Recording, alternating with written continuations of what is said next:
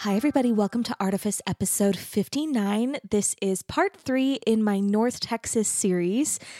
Today's episode is with my friend Colin Hinton, a great drummer that I met in school and who now lives in New York City.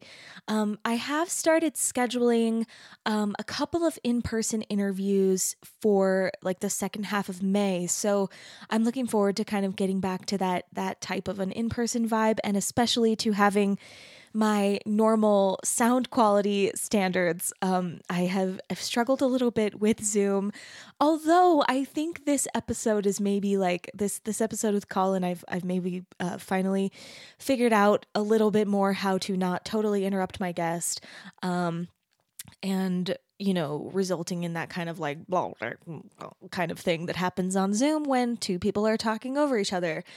So I think you'll find there's minimal of that in this episode. I don't have really any other news. The big news is my album is out. I already told you guys. But in case you didn't listen to last week's episode, my album is out. It's called Masks, and it's on all of the streaming platforms. I'm extremely proud of it. I would love for you to listen to it, and I would especially love for you to tell me what you think. And the digital art series is still live, so I didn't just make that for like the launch. I mean, I offered it to anyone on my mailing list early, like in advance of the public release, but it's still a separate entity that I feel really proud of and I think is special. So it's all the music and a lot of visual art, some that you've already seen and some that I haven't posted publicly, and storytelling elements, and there's a lot of extra content there that I think is powerful. And so if you're looking for something a little bit more and you want to experience kind of like a multimedia project in a slightly different way than maybe other things you've consumed, you can still do that. So the entrance point for the digital series is emvocals.com/invite-only. Yeah, I'm really proud of that too. And it has like places for you to offer like your comments, so it can be kind of interactive. It's special. So yeah, if you're looking for something to do, consider that. So now I'm going to tell you about Colin. And I have to say up front, Colin's bio has a lot of names in it that I'm not totally sure how to pronounce. So to Colin's friends, I'm so sorry. I'll do my very best. Yeah. Okay. Here's Colin's bio. Colin Hinton is an active member of Brooklyn's creative music community.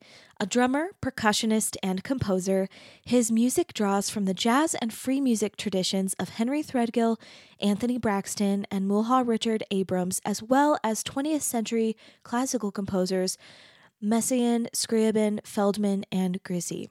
He has performed in the US, Canada, Central and South America, and Asia, and has had his compositions performed in the US, Italy, and Canada. An active educator in the New York City area, Colin has taught at the City College of New York, numerous music academies, and he runs a private teaching studio. He has given clinics at the City College of New York and the University of Toronto. Hinton studied drums with Ed Sof, Tyshawn Sorey, Dan Weiss, Ralph Peterson, and Ari Honig, and composition with Ingrid Laubrock, Tyshawn Sorey, and Eric Wubbles.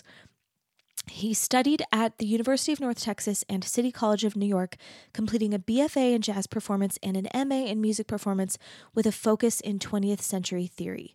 The next paragraph has just many names of cool people that Colin has performed with, awesome recordings he's been on, and also great venues that he's performed in. I'm going to skip it for the sake of reading, but you can consult the show notes and the blog post for this episode and see all of it. Moving on. Hinton currently leads contemporary, classical, and avant-jazz quintet Simulacra, free jazz and post-punk hybrid Glassbath, and a piano trio featuring Santiago Liebson and Eyvind Opsvik. Colin also co-leads Ocelot, a collaborative trio featuring Yuma Osaka and Kat Torin, whose debut recording will be released in fall 2020. Hinton is also the co-founder and co-curator of Off-Brand Music Series, a monthly music series hosted at Branded Saloon in Brooklyn that celebrates the avant-garde and experimental music scene. Off-Brand Music Series has been running monthly since January of 2018.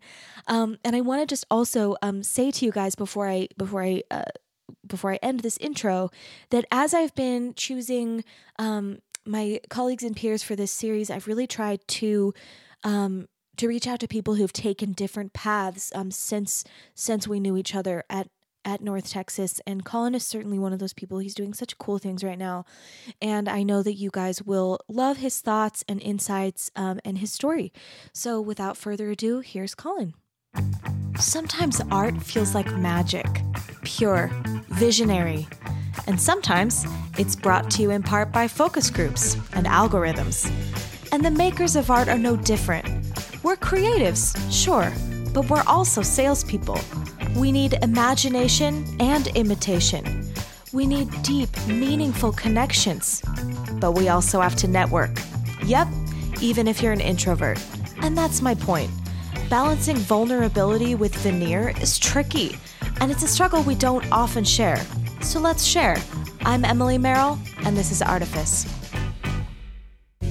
Today's episode of Artifice is brought to you by The Voice Straw. Back in episode 36, I interviewed Justin Timberlake's voice teacher, the amazing Mindy Pack. Mindy just launched this incredible new product designed to improve the quality of singing and vocal performance through science and proper technique. The Voice Straw is a vocal training tool for singers, actors, and speakers. It helps relieve tension, strain, breathiness, cracking, and flipping in the voice. Scientifically shown to improve singing technique, a must-have tool for anyone looking for vocal success. Head to www.voicestraw.com and enter promo code ARTIFICE10, that's all caps, ARTIFICE10, for 10% off your purchase today.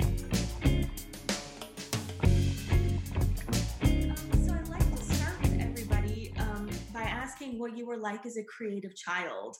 And I want to specify that I don't specifically care what mediums you were into as a little kid. Sure. What were you doing that was creative as a child? Well, actually, I started playing piano when I was 4. Wow. Was that like a family? Did everyone play the piano or? No, I don't come from a musical family at all. My parents kind of didn't know what to do about it. How did you communicate to them at such a young age that that's like something you wanted? How did they know? Well, I remember I had a friend, I guess it would have been kindergarten, preschool, something like that. I had a friend that had a piano at his house. Cool. And I wanted to go over to this friend's house all the time, not necessarily to like hang out or whatever, but because they had a piano. However you convey that in like 4-year-old language. Where did you grow up? I grew up in Dallas, Texas. Okay. Cool. Awesome. Yeah. So you just wanted to go to this friend's house to play the piano. That's so funny. I feel like I had friends who like I went to their houses for like the trees that were in the backyard or something. Well, I mean, like obviously there was that too. Like I wasn't like a weird like prodigy music only kid. Like I still had like a pretty normal childhood, but I do remember like just going over to this kid's house all the time. And my parents finally kind of put it together that I was going over there for the piano. I love that. And so I think they like put me in lessons with a pretty good local teacher. That's great. And, I really wanted to practice. And so I can't remember if they got me like a shitty keyboard first, but eventually we got like a not super great upright piano. And like, I just practiced a lot and really loved it and did well in lessons. What do you like? I mean, I'm sure it was long enough ago that you don't like remember it, but like, what do you remember about maybe like, I don't know, do you remember like your parents talking to you in any specific way about like the fact that you were like interested in music? Like, I'm really just wondering like when or how it started like informing kind of your self-concept as a child. I don't know that it was ever really that clear. Like I came from like a very kind of business oriented family. Yeah. Like I was the youngest child. I had a sister that was 6 years older.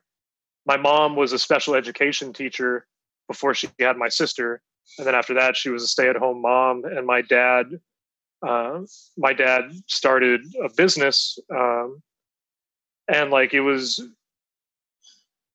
I wouldn't say they didn't like discourage the arts or anything, but it was never really like at the forefront of like our familial life.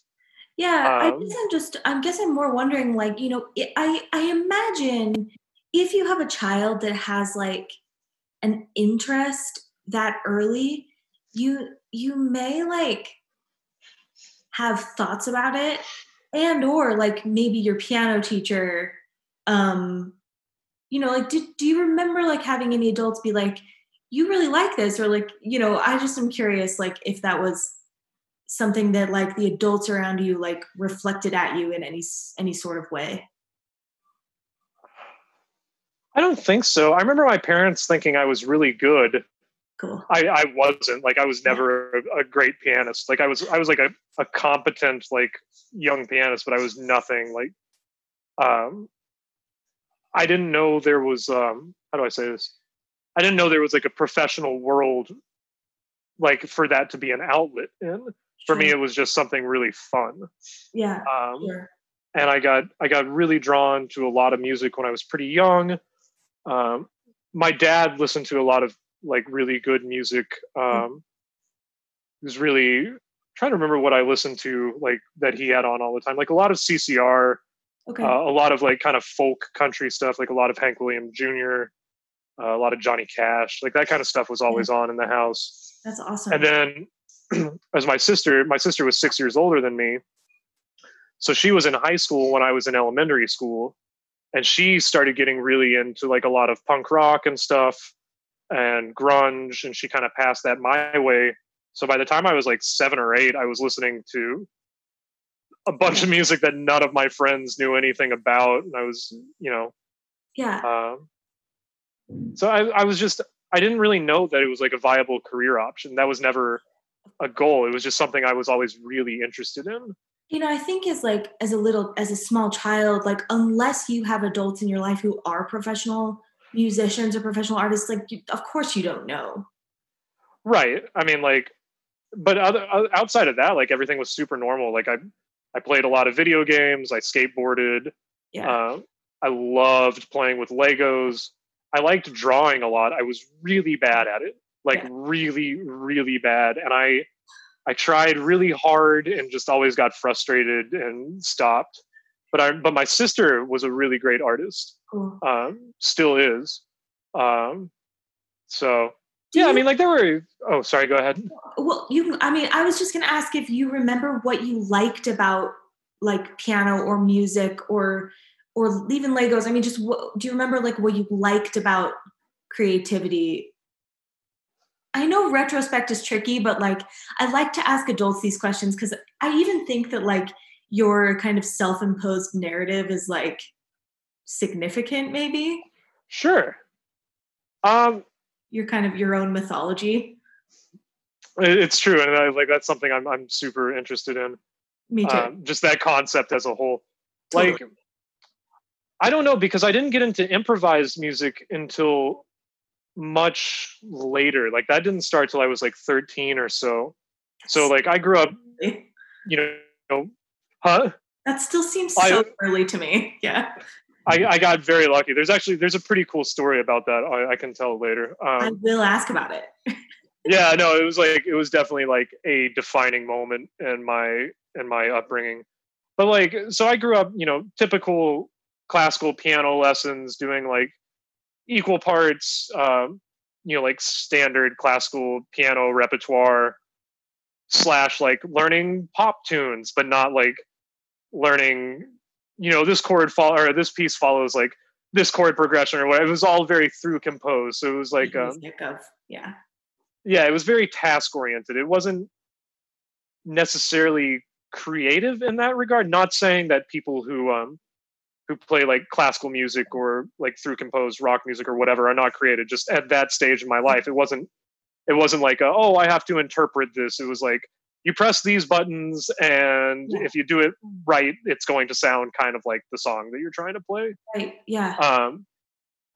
But like it's funny, I haven't thought about Legos in a long time, but that was something that like, I'd buy, or my parents would buy me like the box sets or whatever, and I would, most of the time I would put them together, but outside of that, like I really liked just doing my own thing. Yeah. I like to ask these questions in this way because I think you're stumbling on something that is like one of my favorite topics, which is like the origins of your creative identity and the origins of like your skill set and your medium like are not always the same. Right. Which is why like I like to start at the beginning. And I think lots of times like the pieces that come together in order to bring us into like an adulthood where we are doing art or have creativity as a main part of our lives, the origins of those things are just interesting to me. So I'm curious about both. Like, so if you can like remember like, if music didn't feel creative back then, which like I feel the same way. What drew you? Do you have an idea of what drew you to music? And then like, what did you like about like the creativity of like the Legos or the drawing? I wouldn't necessarily say that like music didn't feel creative, because even at that stage it's still art, and you're still like, I just mean even with, like you said, it's task oriented. Yeah, I'm trying to think like the creativity and like piano to that at that level for me at that age was more like the way, because I after I left North Texas, I got really into composition. Like that's one of my big things now, and something that I still take away from like my early days of piano, like before I really knew the theory or anything, was like I still think of chords as having shapes. I didn't initially think of it that way, but just because piano was my first instrument, it's like, okay, a D major chord has this, like I almost picture it like a triangle. I'm if the that same way. makes sense. I think of it totally the same way. Or like an E flat major is a triangle, but upside down. Totally. And then when you start adding extensions, the same thing. Kids still. Yeah, it's really useful. I teach that to my adults too. Yeah.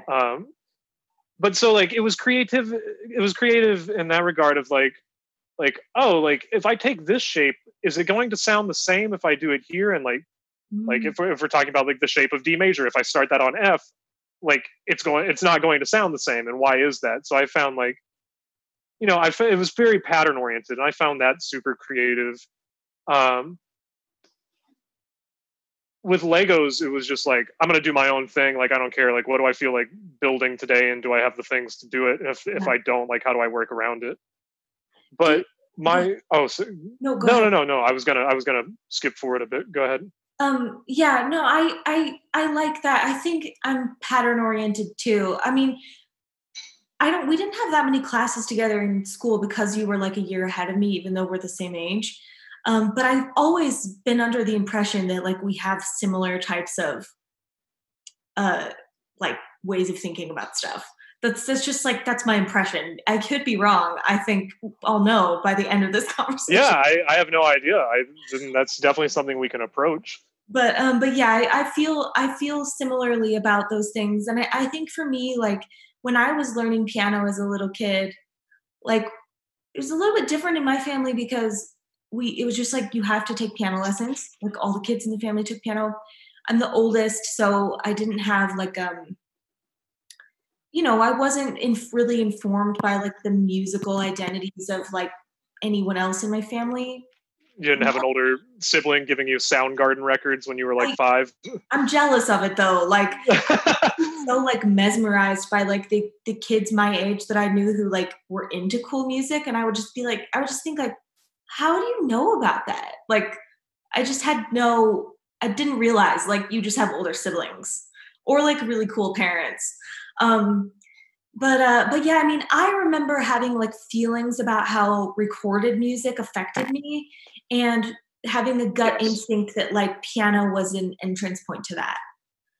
Um, I very definitely relate to that. Like I remember, and I guess like all of the creativity and like interpretation shit that I mentioned before, it doesn't really apply like when you're that age, because I still related very much to like the expressionism of sitting down at the piano and like playing the song. It didn't matter if it was, super cheesy or whatever. It was like, I want to do this, and I want to have an emotional attachment to that's whatever it is I'm exactly what I doing. was gonna say. Like, sitting down to play like hot crossed buns or whatever, like it wasn't about hot crossed buns. It was just like this feeling of like, I can push this button. There's a piano right here. So Oh, nice. I'm at the piano. Um, yeah, that feeling of like, I can push this key and like this thing will happen, and like just playing with like legato, and like just as a child with limited motor skills, being kind of just really compelled and fascinated by like my ability to like create these sound waves. um and like it wasn't that like piano felt creative per se to me, but I felt creative like just in my interaction with the piano. I think that's a way better way to put it than what I was trying to get at. Yeah, I relate to that. Yeah, and I think like really being creative with music was something that for me happened later, and it happened with singing first and then with composing. Um, and when I was actually, playing the piano, it was not, I wasn't creating the music, like I was always playing things that I could read. But I felt creative about like the actual like instigation of the sound waves. Um, Right. yeah, and the dynamics and stuff. But I, like you, I think I was experimenting with more improvisational types of creativity in drawing, in just like playing, pretend games.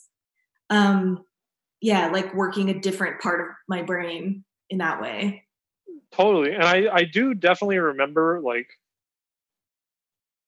pretty much a constant theme throughout like my childhood and especially my teenage years. No matter what it was, like I always seemed slightly hesitant to take kind of like the I guess like the more traveled path. Like I always kind of wanted to do stuff Mm. my way. Uh like a lot of times to my detriment, but a lot of times more like just being like, can I work around this, or what if I don't totally agree with this idea of what this thing should be? And that manifested a lot like in my early piano lessons, and I'm sure my piano teacher was very frustrated, but she was a very very patient woman. You But had it a was like, and I think about that now with someone that teaches as much as I do. Like the fine line between like having my students be like, okay, you need to know what this is and be able to play it this way, but if you have a good reason for doing it another way, like I totally encourage you to do that. amen. Yeah. Yeah, you had like a little like authority thing as a small child. Oh, I think I had an authority thing for the last 30 something years. Do you like in retrospect, and again with this kind of like self-imposed narrative, do you feel like that is an important part of like your like artistic self? Which part specifically? Whatever you want. I mean, just any of that kind of like questioning, or like, is there another way? Like, I mean, I'm wondering if you brought it up because it feels like significant to you. I mean, I think yes, I think it does, because I mean, the music I was playing when I was at North Texas is very different from what I do now. Yeah. I had like a not necessarily a career change, but like really reevaluated what I was doing with music in my mid 20s. Mhm. And I think, if I go back to kind of how my brain has always functioned in that regard, I think it makes a lot of sense. Yeah. Can you like elaborate a little bit? Like, what do you mean? Well, like I don't feel like I ever how do I say this? Like there was never really an end game for me, and like as soon as I figured out how something worked, it wasn't like, okay, I want to be the best at doing this thing that I know how it works. Like that to me never felt exciting. It was just like, okay, like what's Yeah. the next thing? I feel And so I get bored. Like I like learning, and I like being in like an exploratory type of a state.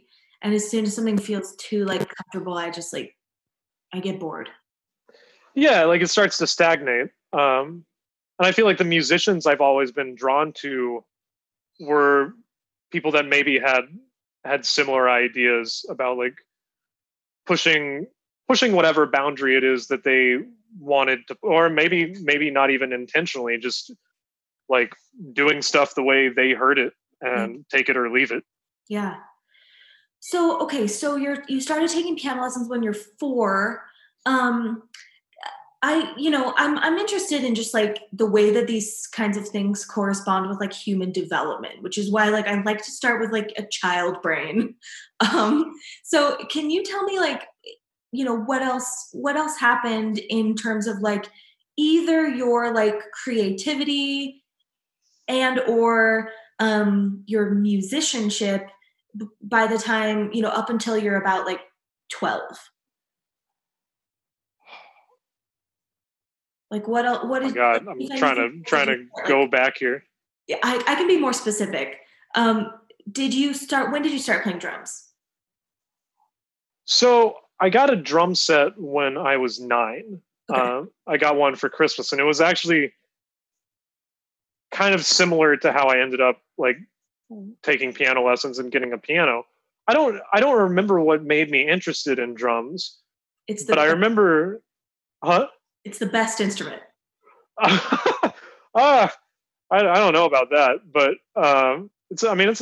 drums are great. Yeah. I do remember like becoming obsessed with it, and I would ask my mom constantly to take me to Guitar Center, not because I wanted to buy anything, but because I could go mess around on the drum sets that they had set up there. Yeah. And so like after doing this for 6+ months, I woke up one Christmas morning and there was a drum set there, and I was like, this is cool. I have so many questions. Why were you interested in drums?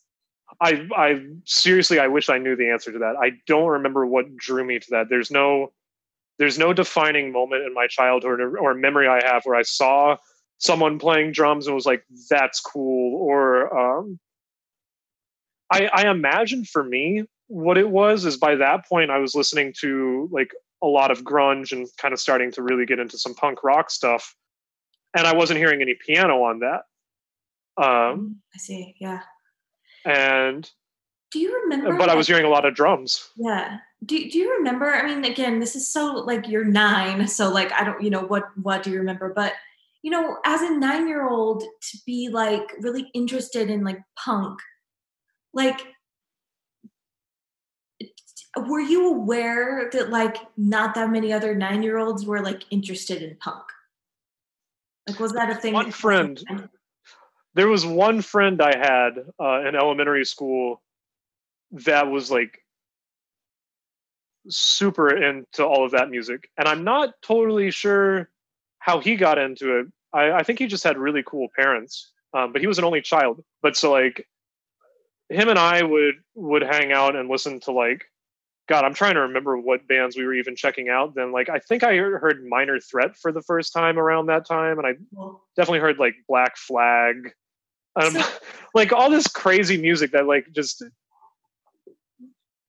I remember loving the sound and the energy of it, but like as far as the political and social aspects of that music, that didn't come till way later. But I was just like, this is awesome.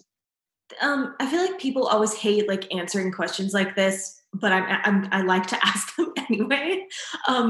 Do you remember having any sort of like feelings about like that it was unique? Like, did you feel like I'm kind of like, did you tell yourself things about yourself or like think that it meant any certain things that you were like interested in something that wasn't like what all the other kids were interested in? I mean, I do remember becoming aware of that at a pretty young age. Middle school was pretty shitty for me because of that, and high school was too. Although I'm hesitant to say like high school was shitty for that specific reason. Totally. But well, I think people don't like the question because they think it's gonna maybe mean something about their adult selves. And I just think like, again, like in a human development kind of way, like when you're a child and your identity is so fragile, and especially if for like whatever reason you feel kind of different, like I don't know, I think those like small things can really like, they can really kind of set you on a path. So I'm curious about it. I think so too, and this is something I've talked about with other people our age, especially people that teach music or anything really. But I feel like for our generation, like music was such a defining piece of where you fit in socially at your schools, and that doesn't seem to be the case anymore. In my experience teaching teenagers, it doesn't seem like their friend groups or their extracurricular activities or just the way that they navigate like the social aspects of school coincide with their musical tastes. Whereas I remember very specifically like social cliques were divided pretty evenly by like, these are the people that are into this music or whatever. And like, these are the people I'm painting with a very broad brush here, but I remember that being like a pretty across the board thing.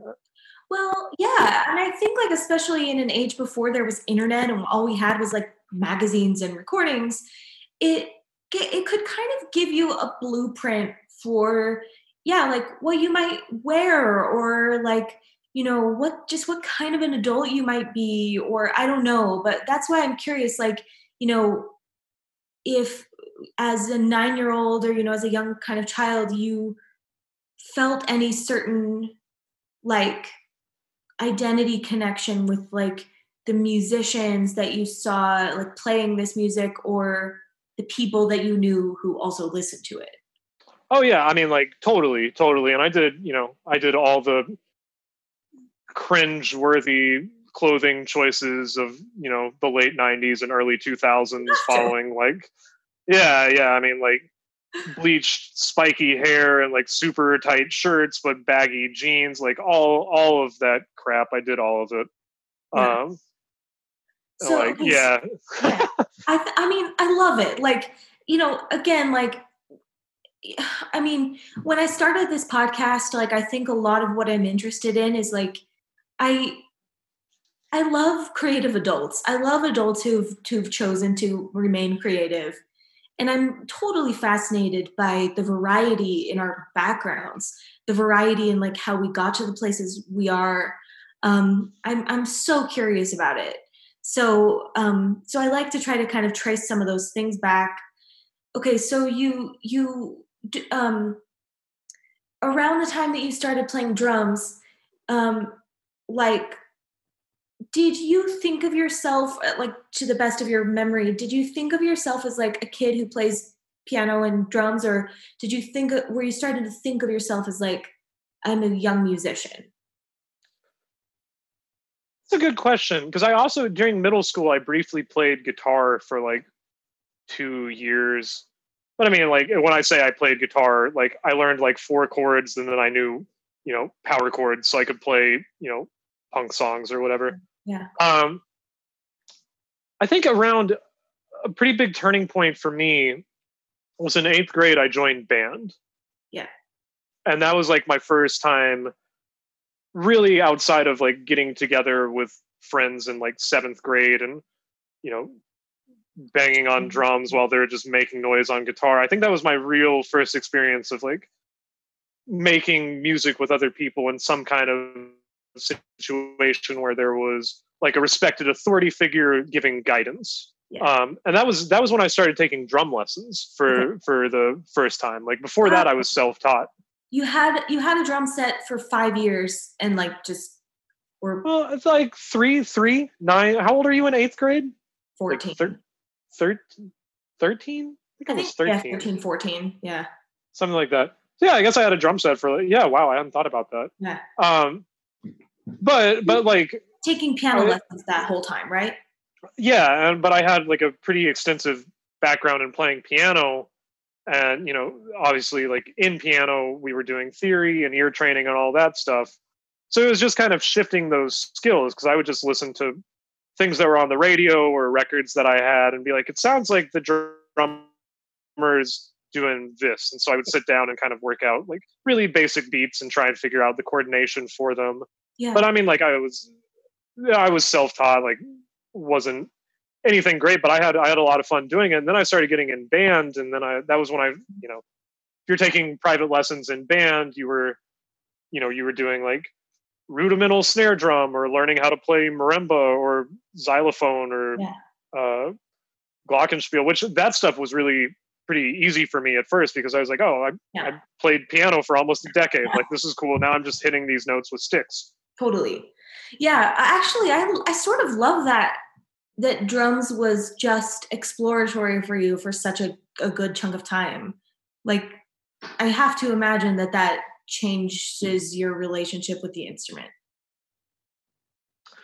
That's something I've thought about a lot. I will say, I definitely had a lot easier of a time doing like the theory courses when I got to North Texas than a lot of the drummers I started with, just because I had been playing piano for a long time and already knew a decent amount about theory. I was not good at it at North Texas because I'd never really done counterpoint before, but it was easier for me to piece together as opposed to being just thrown into it and be like, I don't even know how to read bass clef. Yeah. Well, I meant more like just the fact that you were able to play with your drum set for so many years before you had a teacher. Like, I mean, for me, drums initially, like I just wanted to play along to like rock tunes. Yeah. I mean, I guess I'm just like, maybe I'm totally projecting, but yeah, I like the idea that like you were just like alone getting to know your instrument without like an authority figure, like starting that relationship that way. Like, it just seems nice to me. Yeah, that is pretty cool. Actually, I had never thought of it like that. I know it did. Like, I don't think I was a very good student when I first started taking drum set lessons, and that's probably why. Partially the reason why. Yeah. Because you already like kind of knew your drum set without the context of someone telling you how to play it. Yeah. I mean, I don't know. I mean, I liked lessons, but I didn't. If I was going to sit down and play, I never thought of it like I wasn't practicing. Anytime I sat down to the drum set, I was playing along to records, or my version of practicing was like, I want to figure out what this beat is that this drummer is playing on this record I'm hearing. And if I need to practice it and sit down and break it down to try and do whatever most likely wrong interpretation of it I was playing, that was what I thought of as practice. It was very different from how I thought about like practicing piano. Right. And so then, enter 8th grade band, and all of a sudden it's like, oh shit, like I actually have to sit down, like this guy wants me to be able to play like a double stroke roll or whatever, and now I have to sit down and just do this repetitively until I can get this motion correct. Yeah, that's interesting. Yeah, I like it. Yeah, I mean, especially since you started playing piano like with a teacher so young, I think it's cool that like your second instrument and what's now like your main instrument, you just had a totally different like process with it. I don't know. Yeah, I guess that is. Maybe it's nothing. Seems interesting. I mean, I think it transferred over, because very, very shortly after that was when I got like really serious about drums. Yeah. And then, my thought process and attitude towards practicing and everything else kind of changed. Well, that's why I stop people around like 12, because I know that like in like our American culture, usually like middle school is when you start getting like serious about stuff and have like adults, monitoring your progress in different ways. Of course there are children who get serious about their instruments earlier, and there are people who don't get serious about their instruments until later. But like pretty commonly, I think middle school is kind of the time when you maybe make that kind of a switch between like, this is something I do that's kind of fun, that's sort of play, and like, this is something that I'm like kind of serious about? Yeah, I think me joining band was kind of the beginning of that process. Is there anything else you want to say about like what was going on with your creative mind, like up until the time you joined band? Like if you can connect back the part of your brain that like composes now, is there anything that you felt like was significant in your development, like up until that point? I think probably the best thing I had going for me up until that point was that I just listened to a ton of music. Yeah. And I got exposed to a lot of different kinds of music through what my dad was listening to. My mom listened to a lot of the same stuff, but she was also really into country music and classical music. And I remember her having the soundtracks to like some musicals. And my sister was all over the map. She went through a lot of musical phases. Like she showed me like, punk rock and a lot of grunge stuff. Although, at the time we were growing up, grunge was on the radio. Like it wasn't some kind of secret thing to know who Soundgarden was or like Nirvana or whatever. But yeah, and then like my sister got really into electronic music. So around when I was in like 7th grade or something, yeah, I think 7th grade, like my sister started showing me like bought a bunch of like trance records and then like house records, and then she got really into drum and bass for a while. So like that was my first exposure to like I was like a 7th grader and like walking around with headphones on listening to like DJ Dara and Diesel Boy and stuff, which looking back on it now, that's kind of wild, like rotating cool. between. Yeah. Yeah. I mean, did you feel cool? No, absolutely not. I felt a lot of things when I was in middle school, but cool was not one of them. What did you feel? I mean, probably the same types of feelings that most other like weird 7th and 8th graders have felt forever. I know that so I interview tons. I mean, I've done now like 60 of these interviews, like these wow. long form interviews. And I interview like all mediums. So like, the percentage of people I've interviewed that are musicians is probably a little higher than any other medium just because I know more musicians, but I try to be like pretty balanced. And as I've interviewed people from all sorts of mediums, over the last year, sometimes I'll talk to people who like, they'll tell me that in their middle school years, they felt kind of like an outcast, but the way that they talk about it is like, almost kind of like, but I knew I was like cooler. Like I knew I was like on to cool stuff. And I just like my peers just like weren't caught up. And yeah. I mean, like I feel like I don't know where I belong. I don't know. Yeah. I don't know that I'd say I felt like an outcast. Cause I didn't feel like I was doing anything, like weird. Yeah. I was like, this is like the shit I'm into, and I'm very open about it. And everybody else thinks I'm not cool or weird for those things. And like, okay, fine. Like, I guess I embrace that. I guess it was a good primer for life.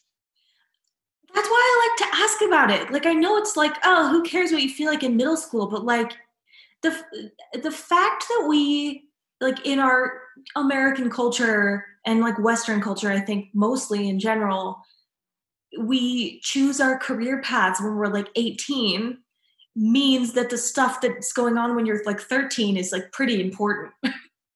Right.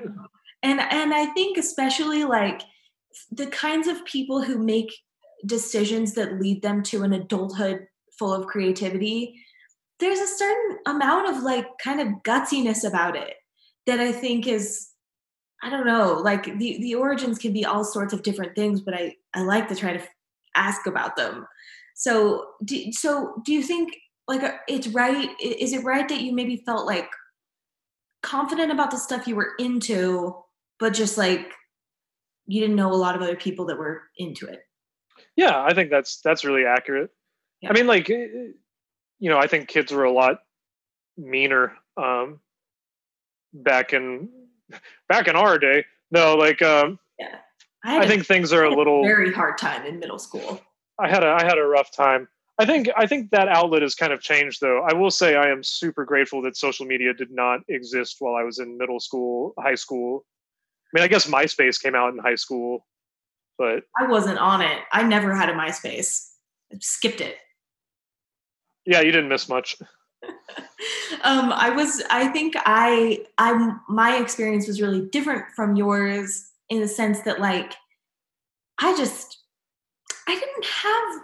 don't know what it was, but I feel like I wasn't exposed to much. Like my parents liked music.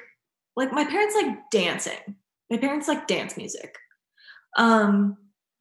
And so, I was exposed to like Michael Jackson and Earth, Wind and Fire really early, which I think really informed like my rhythm, like my ability to understand 16th note subdivision. That's awesome. That honestly, that music didn't come for me until like high school or later. Yeah. So I'm grateful for that stuff. Like, I mean, I was like feeling the 16th note subdivision at a super young age, but like in terms of like kind of art and like art identity, I had like zero awareness that was even like a thing until I was like 17. Like, people like having music and really just art be like, and so I think as I was young, I wanted that. Like, I think there was something like in my personality that like was drawn to that kind of thinking. And I just had zero outlet or like input, which I think left me as a young person feeling very like a little bit disenfranchised, like a little lost. So I think I felt like I don't know what I'm about. Like I don't know what I'm interested in. Yeah, I mean, where did you grow up in Arizona?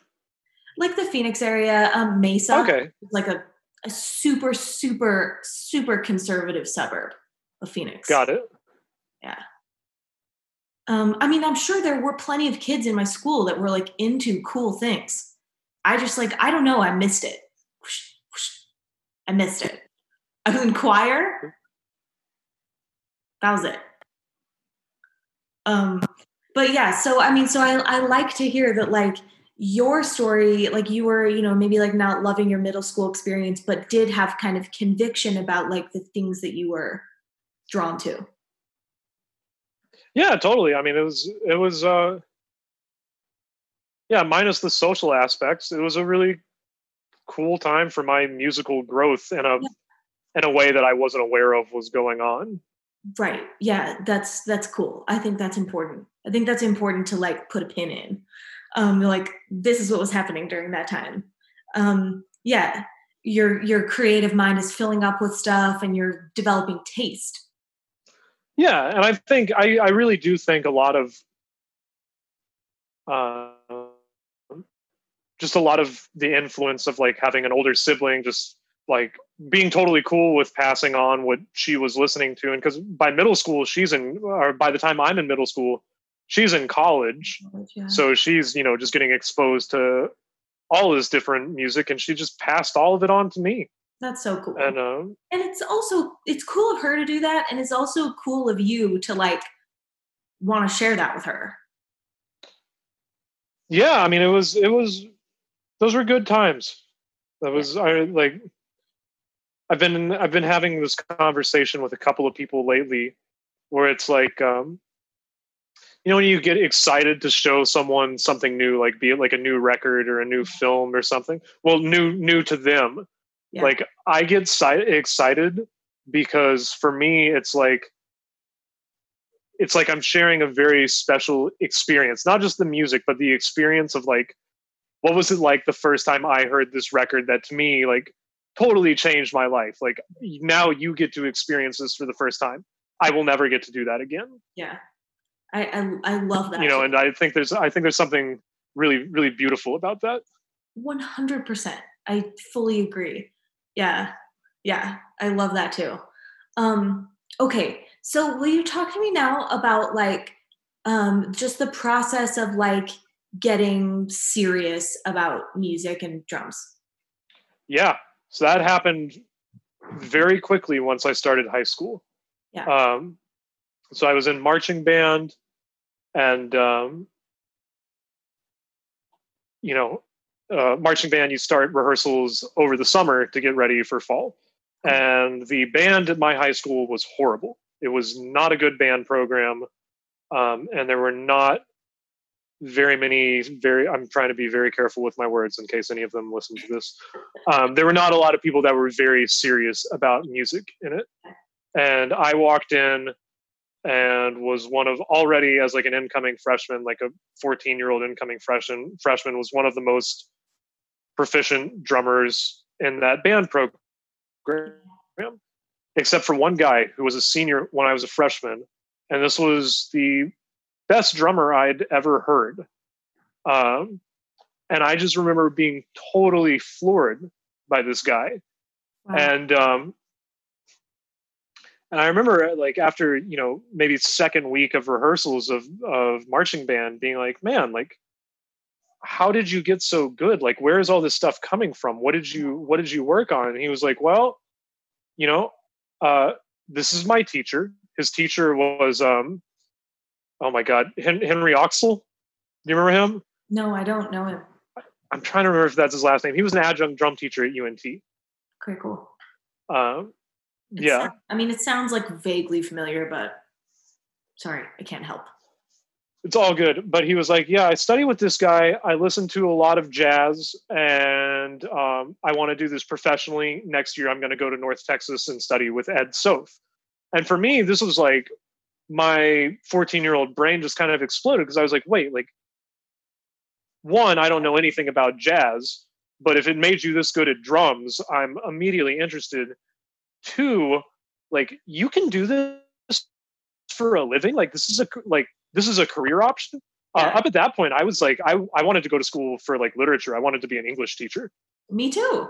That's also like, I thought about I thought about doing English, and I thought about doing law. Those were wow. two things that my dad's a lawyer, so I think. Got it. I think I probably like, I had that in my mind in a way that you wouldn't if you didn't like know a lawyer. Yeah, no, I was just like, as much as a 14-year-old can have a concept about like, oh, this is what I'm going to do with my life or go to school for. I was like, sure, like I'll be an English teacher. That sounds cool. I like reading. I like books. I think teaching would be fun. But then, I met this guy, and he tells me about this school, and he tells me about Ed Soph, and he tells me about jazz, and I'm just floored. And I have like a million questions for him. And he's like, he tells me, you know what, I'll come back tomorrow and I'll bring you a couple of records. Wow. And so we come back the next day, and he brought me Wayne Shorter Night Dreamer. He brought me Miles Davis Complete 1964 Concert, Johnny Griffin A Blow-In Session, and this Bernard Purdie record that I don't remember the title of. And I think he brought me a Tower of Power record too. Cool. But the first one I listened to of those was the Miles Davis record, because I knew the name, but I didn't know anything about this person.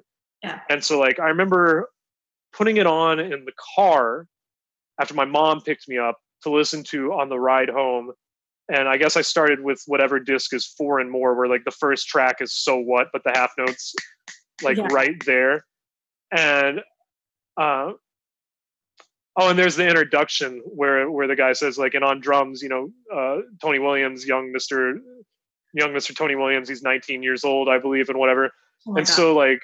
So the first track I hear is So What, and I just hear Tony just like playing the living shit out of the drums and just like stuff that I didn't know people could do on a cymbal. Yeah. And I was just like, this is the greatest thing that I have ever heard. Like, this is what I'm going to do. Yeah. And like pretty much after that first week, my path was set. And you would not have known this drummer because he left North Texas my freshman year. He would have been a senior then. But his name was Dee Stribling. He lives in Austin now, I believe. But go ahead. Oh no, because him and the band that he was in, they moved to New York in 2006. Cool. And then he moved back a while later. But you might have heard his name around. Like he was very much there. Yeah. Relative time. I don't remember. I'm sure that I did, but I love that story. I love so many things about it. I had a similar experience, like my very first, I've told this story on the podcast a bunch of times, so I won't tell it, but my very first jazz was Miles Davis too. And which album? Kind of Blue. Beautiful. And yeah, I listened to it alone. Like I've told it a million times, but my whole family went to California without me. So I was just like at home alone, and I put it on and just like, I just had an experience similar to what you described of just like, why have I never heard anything like this? How can I have more of it? I don't know if you've had this experience, but like as a teacher, sometimes I will get like so excited about like playing a certain recording for a specific student. And like, it's almost like, I'll be like, oh, this student is ready for this, and I like think about it like before their lesson and I get all excited. And then like, I'm almost inevitably totally let down by their reaction. Always. I had that happen actually relatively recently, and it was a little heartbreaking. Yeah. Because like I have this student. I have this student who's good drummer. He's a junior in high school, so he's getting ready to do like all of his college applications and everything. He goes to the Arts Magnet School in New York City, like really good player. And we were talking about Tony Williams, who is obviously for me, like him and Elvin Jones are the reason that I started doing this. Yeah. And I recommended that he go home and listen to the record Nefertiti. Yeah. Which, like, if you're a drummer, that is like the fucking record. Yeah.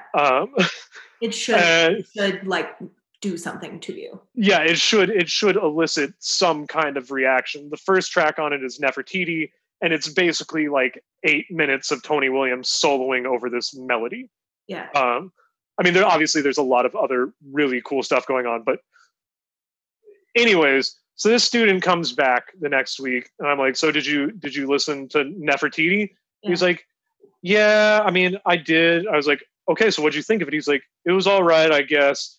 And then I'm sitting here thinking, like, this doesn't seem like the right reaction. Like, so I asked him, I was like, so did anybody solo on Nefertiti? And he's like, yeah, like, who's the horn player in that group? I was like, do you mean Miles Davis or Wayne Shorter? He's like, yeah, they both solo on it. And I was like, okay, you didn't listen to this, did you? And he was like, oh, maybe not. And so anyways, I ended up, so this kid was lying to me.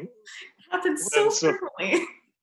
Yeah, oh my God, a student lying in their lesson about practicing, that never happens. Or not even practicing, just like, did you listen? Did you think about this? It's crazy. I have a hard time getting students to, side note, I have a hard time getting students to listen to records now, but that's a whole other. It's cultural. It's like a generational thing. Because without getting super off on this, because we actually had to pay for music, and a lot of those records I had to hunt down and find. And so by the time I actually got many of those, there were records that I was looking for months, weeks, years in a couple of cases. There were records that it took me years to find, or like buying like Japanese reissues that I was like buying off eBay for $50 and then waiting for 2 months for them to like ship to the US. Yeah. So it was like, it's very different than getting on Spotify and just totally. Well, and not only that, like, not only do you have to like put your money and like your kind of effort behind it, but you can't afford that many. So once you have one, you listen to it until like it's dead. Like you listen to it until the CD is dead. Yeah. Mm-hmm. So which you just learn things in a different way. But I wanted to ask you, that feeling of like being like totally lit up and like turned on by a record or by a drummer or a song or whatever. Do you think there's something like do you have a name for like what that like trait is? Because like I know that like some people just like do not have that reaction about like anything, right? In any medium, any like it's just not a feeling. Actually, I don't know if we have a word for that feeling in English. There should be one. Or like I guess my question is like, do you have any theories about like what type of like combination of personality traits like allows for that type of like excitement or like I really what I'm trying to ask is, you know, as I try to figure out like what allows us to be creative, like what is the makeup of a creative, because like we're all so different, you know, and I'm looking for like any sort of commonality or like, you know, I sometimes I feel like if we could pinpoint like part of what allows it, we could teach it better. And I don't just mean like to our students, but like to adults, you know. Like just do you have any thoughts about like what that is that like I do. I think the underlying thing in common that I have seen across the board for any kind of creative artist, whatever their medium, is curiosity and the ability to act on that curiosity, not just this fleeting like, oh, that was cool, I don't know what it was, but sure, whatever, that was fine. Like that just intense desire to be like, what the fuck was that? I am floored. That was incredible. I want to know what that thing is. How do I do that? How do I recreate that? Whatever it is, be it the emotional feeling, the emotional impact, like the technical facility, or like, I mean, I guess those aren't totally musical specific terms, but just that like that kind of just punch in the gut feeling that just catches you off guard, and your ability to register it and want to know everything about that. And then when you figure it out, to look for the next one. Yeah. Yeah, I agree. I mean, I've talked about curiosity a lot in this podcast, but I think you just kind of made me think about it in a different way. And I really think this is part of the reason why I'm so interested in these topics, because I think like it's a chicken or the egg thing for me a little bit sometimes, because I think like you have to have creativity to like have curiosity too. Like if you know, I feel like I was raised by like like not just my immediate family, but like just kind of in the culture I was raised in, like just very kind of closed minded, like a not creative thinking group. Um, and I feel it's so tied to curiosity. Like it's almost like you can't be curious about something if it doesn't occur to you to think that there may be other possibilities. Right. I guess the way I was describing that was like just like the follow through on it. But yeah, it takes a certain level of it takes a certain level of creativity to like even have a question, even understand how to follow up on that. Yeah. And that's why I get like obsessed with this topic, because I just wonder like where does it begin? Like if we can't figure out where it begins, like how can we try to like go in and fix that thing, you know, so that like we can get better at like being more curious, or like, you know, just having a little bit more like divergent thinking about like people, about ideas, about like, you know, whatever. I agree. I also, to an extent though, I do wonder if like natural creativity or curiosity is more of a personality trait that like maybe can't be learned. Yeah. I don't know. I think a lot of my guests, like a lot of the conversations I have, land in this same sort of a place. Like, I think we all kind of agree that like creativity is a muscle, like creativity is something that you have to work on. Like, you know, the idea that someone is naturally creative, like maybe some more than others, like I think a lot of the people that I've talked to we come to the conclusion that like it's curiosity or it's like resilience or it's some kind of stubborn determination that is actually the thing. Yeah, I think that's kind of where I land too, because it feels shitty to say like you're either a creative person or you're not. Like, because it doesn't. I know so many exceptions to either side of that, but I do think there are a lot of people that just aren't curious, and I don't necessarily think that's a bad thing or a good thing. But I do think there is a thing that a lot of people have that makes them ask like why or how. In other places where some people might just be like, okay, cool, that's what it is. Yeah. Oh, that's such like a sad, I feel like it's such a depressing thought. like I guess I don't know if I view it as depressing. Like, why? I don't know if the world would work if everybody was just like constantly trying to find like how do I explain this? I don't know. You need people that are more like grounded and are just like, no, it's like this. Like you got to do this thing. Maybe like I have an overabundance of those people in my life, which is maybe why I don't feel quite that way. Well, I mean, it's a balance, but at the same time, you need the people on the other end of the spectrum to say like, why? Why do we have to do it that way? Maybe it could be better this way. Maybe it's better for everyone if we do it this way. That's a really beautiful way of thinking about that. I like it. I mean, I obviously fall into the camp of like, why does it have to be this way? Like, can it be better? Or like, is there a different way of doing this that elicits the same response or whatever the end result may be? Yeah. But I don't know. I think I'm trying to be like not biased on this because obviously in my utopian world that I want, like everybody's just super creative and like wants to, take the path less traveled. But I think there is a certain balancing act that you're probably right. Maybe is beneficial. I don't know. Yeah, who knows? I don't know. I wanted to just quickly ask you, what did you love about literature? That's a good question. I started reading Stephen King when I was really young.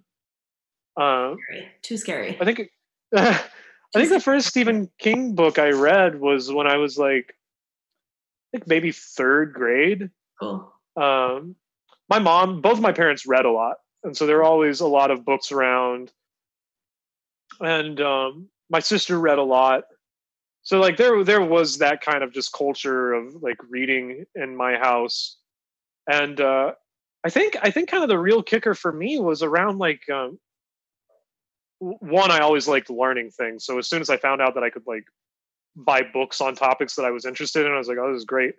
But I also really loved stories. And I think there was this one time that I got grounded in third grade. I don't remember what I did, but my parents were like, okay, like no TV, no video games, whatever. And I was like, fine. Yeah. And I just sat down and read a ton of books and like, I used to get grounded from reading. Yeah. My parents didn't do that. I'm trying to think. I never got grounded from reading. The way I got grounded, especially when I was in high school, started to look a lot different, and it stopped being as effective because it was like, okay, you got a C+ on your report card or whatever. Like no TV, no video games, no computer. Oh shit! You mean I can just sit around and practice drums all day? Like great, no distractions. Sign me up.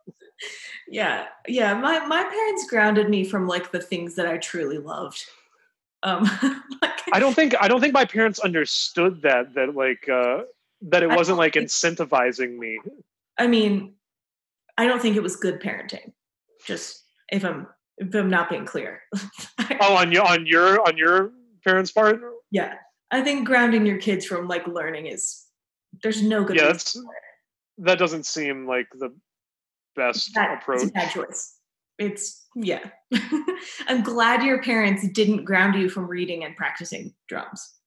Yeah, that would have not ended well. That would have been that would have escalated from me accepting my fate to like a serious pushback. Oh, I mean, I think like I'm still in the serious pushback of that kind of punishment. Like, I got a master's degree in jazz studies, you know? Right. Like my rebellion is just like obscure arts academia. There you go. That's one way to do it. Okay, so let's like skip ahead a little bit. Can you take me to like, I mean, okay, I usually ask people like, how did you decide like what to major in? But like, I already know the answer to this question for you. You decided like, you more or less decided like when you had that conversation with that drummer, right? Yeah, that was it. So, so is there anything else you want to say about like actually making the decision? Like, did you have pushback? I mean, to study. Oh yeah. Yeah, I would love to know about that. I mean, at first, my parents were not supportive. They warmed up by like, I think by my junior year, they were pretty cool with it. But freshman and sophomore year, it was like we didn't talk a lot about it at home because it was a sensitive topic. But I got, my freshman year, I kind of jumped around from teacher to teacher. My sophomore year, it was either the summer between my freshman and sophomore year or the summer between my sophomore and junior year, I went to a jazz camp for the first time. And I think it was the did you ever the Collin County Community College? Yeah. Yeah, they had a jazz camp and Quad C, right? Oh my god. Why do I know that? There's no reason why I should know that. Did you teach there at all, or like? I know that because I was an Eagle ambassador. I was like a tour guide. Oh, gotcha. Yeah, that would make sense. I'm sure like we did outreach stuff there. Yeah, it was pretty, because if I remember correctly, and like, sorry, Texas people, if I got this totally wrong, I haven't lived there in a while. But Quad C was originally like, it was a community college. It was a 2-year program, and then they'd send you like one of the big feeder schools that they went to was North Texas. At that Collin County jazz camp that summer, I met Mike Drake. He was the drum set teacher there. And at the end of the camp, I was like, hey, do you teach privately? And he said yes. And then I started studying with him until I went to North Texas. And did you know Mike? I think so. I mean, it sounds like when you said the name, I was like, oh, I know Mike. And then I like can't actually think of a person. He was the main. And it's also possible I never knew him. He was one of the adjunct drum set teachers at North Texas. Okay. So it was him and Henry. Mike did a lot of stuff with Rosanna. Okay. Yeah, South African accent. Yeah, I don't know. I can't like place a specific face or anything, but it sounds very familiar.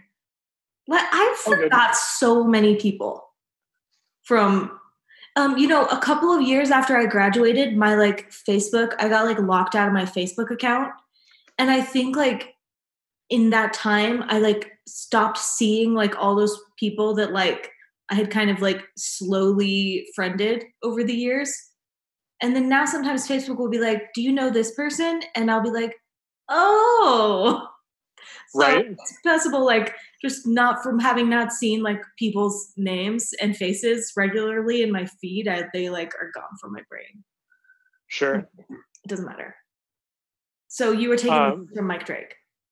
Yeah, so that was cool because he got me ready to go to North Texas and to study with Ed. Okay, cool.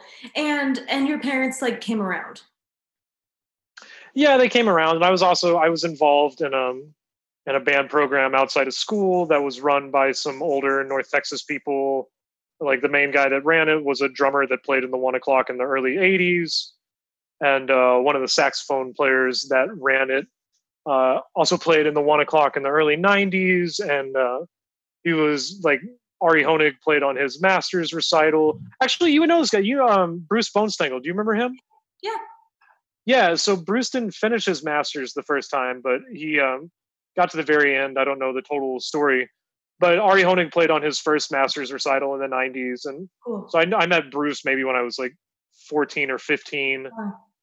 And so he introduced me to Ari Honig's music. And then when Bruce came back to North Texas much later, I ended up getting to play with him a lot and playing on his master's recital the second time, and everything kind of came full circle. But yeah, since my band program at school was so terrible, I was finding a lot of playing opportunities outside. And yeah. And are you saying that because like you felt like you'd seen people like having this profession, and like I had asked if your parents came around. Was that? Oh, I mean, it was just kind of like tie in with everything, because it wasn't just like private lessons with Mike. It was right. You had like a lot of stuff going on, and okay, got it. Yeah, but no, my parents came around. I think by like my junior year, they were pretty cool with it, because it was clear that I was just, I was very serious. I was taking lessons. I was doing this outside of school program. I was starting to play some gigs. It was like, and I spent all my time practicing. Like I wasn't really doing anything else for starting around my sophomore year, but really my last 2 years of high school, I didn't do much besides practice. Yeah. And there wasn't ever a time that you after that initial conversation, there wasn't a time that you like considered doing something else. No. Cool. Wow. I was pretty tunnel visioned after I realized that was a thing that I could do. Yeah. I just didn't even know it was an option before. So, about your 6 years at North Texas, 6? Yeah. Five. Yeah. 5. Right. You left 1 year before me, and I got there 1 year after you, and we both did 5 years, offset by 1. I don't know that I have like specific questions just right off the bat, but like, again, like the things that I'm interested in for this podcast are like, how do we develop creativity and maintain it? How do we develop and maintain like artistry, which I think are not necessarily the same thing? And then, how do we develop and maintain like resilience? So what do you want to talk about, like about your college years? And we can also talk about like mental health, which is also so important, especially during like that age. Yeah. Well, I mean, like, I had a really good time in North Texas for the first couple of years. And then, I was in a really bad car wreck my senior year, my first senior year, like 2009 in the fall. I forgot. And I had to drop. Huh? I like forgot that. I mean, now that you're saying it, I like totally remember that happening, but like I had forgotten that. Yeah, and so that was I think September 5th of 2009, and wow. I had to drop out of school for that semester, and I moved back in with my parents. And it was around that time that I started, for the first time in a long time, really seriously exploring music that wasn't necessarily like jazz. Like it was around that time that I got really into Brazilian music, and I got really into North and South Indian music. And I started going back and revisiting a lot of like the punk and indie rock that I was into and in high school. And then I started kind of becoming more aware of like the avant-garde world. And, a lot of that stuff started really kind of seeping into what I wanted to do musically. And when I went back to North Texas, so I guess spring of 2010, to me, I started to feel like that maybe around that point I had kind of gotten what I wanted from the school. Yeah. And they made it pretty clear that they weren't going to put me in the 1 o'clock, which is I think why I stayed as long as I did. Yeah, and the 1 o'clock band is it's like many times Grammy nominated. Like it's just an incredible big band. That happens to be a student band at North Texas, but it's a professional band. And the prestige.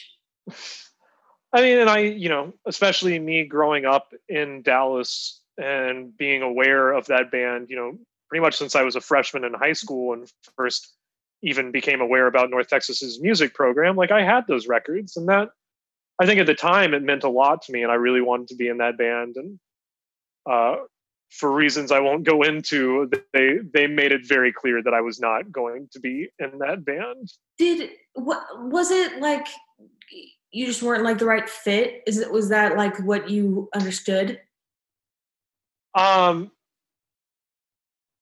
Again, without going too far into it, I'll say that I think if Neil would have still been directing the program, I would have been in there. But when Like some Steve poor Weiss took politics. over the band, um, I think, yeah, I think there's whatever. Again, don't want to go super deep into it, but Sure. Did you feel like that was like representative of like a turning point in terms of like how you felt about your artistry like there in general? I mean, yes and no. Like, I was definitely always kind of a left of center player if we're talking about like um like I could do the straight ahead stuff really well, but I was always more drawn to things that were a little more weird. Like I liked a lot of you know uh like the kind of more experimental stuff that Tony Williams did, and I liked the really late John Coltrane stuff. And then around the same time, I became aware of Albert Eiler, and I was starting to check out great drummer Sonny Murray, and I became aware of the Art Ensemble of Chicago, and as also I was becoming really interested in what was happening in New York. Like I was really spending a lot of time checking out drummers like Dan Weiss and Jim Black and John Hollenbeck, and towards the very end, Tyshawn Sorey, Yeah. and just the kind of playing aesthetic that I was interested in or beginning to become really interested in. There weren't really a lot of outlets for me at North Texas for that. Yeah. That's maybe what I was trying to ask. Like, if you kind of came to a realization that you were ready for like a new thing. Yeah, I mean, I don't know why I stuck around as long as I did, honestly. I think it's just because I didn't really have a full kind of game plan set, but I remember being incredibly unhappy during that period and not totally being aware of it. Well, I've talked about that also with a lot of my guests. It's so tricky, and again, it's why I get so curious about these things, or a reason why I get curious about it. Like I said before, we're expected in our culture to kind of make big life decisions when we're 18, and we're figuring out so many things about just like our personalities, and it can be like very confusing. And then when you're also in a creative endeavor and trying to be like unique, trying to be creative, trying to kind of like make your own new things, it can be very disorienting to try to figure out like which things you're supposed to be like really independent about and which things you're supposed to be like learning. It's hard. Yeah, definitely. And I mean, like my second senior year at North Texas was a wash. I think like my last semester, I don't think I was even in a lab band. Like I did not want to be there. Everybody knew it. I was just kind of going through the motions. And I remember I had a group that we learned all of this really crazy music by this guitarist named Miles Okazaki. And he was someone that I had met several times and had kind of become friends with through my trips back and forth to New York. Like I would come up here and sublet a lot of summers and take lessons with either Ari Honig or Dan Weiss. When were you were doing that like during school? Yeah, I would come up here during the summers and just hang out for a couple of months and study with people. How did you like get the idea to do that? Or like were other people doing that? Not really. Yeah. I did the first time I did it was between my sophomore and junior year, and I don't even remember how I got the idea. I think at that time I was super obsessed with Ari Honig. Yeah. And he was a North Texas alumni. He studied with Ed Soph. And I can't remember if I got his email address through Ed or if he like came down to school for a clinic or something. But I somehow got in touch with him, and we were just talking about private lessons. And I think this has been so long ago, I'm really trying to remember it, but I think at some point I floated the idea of like, either I floated it or he said, if you want to come sublet up here, I'd be happy to teach you or whatever.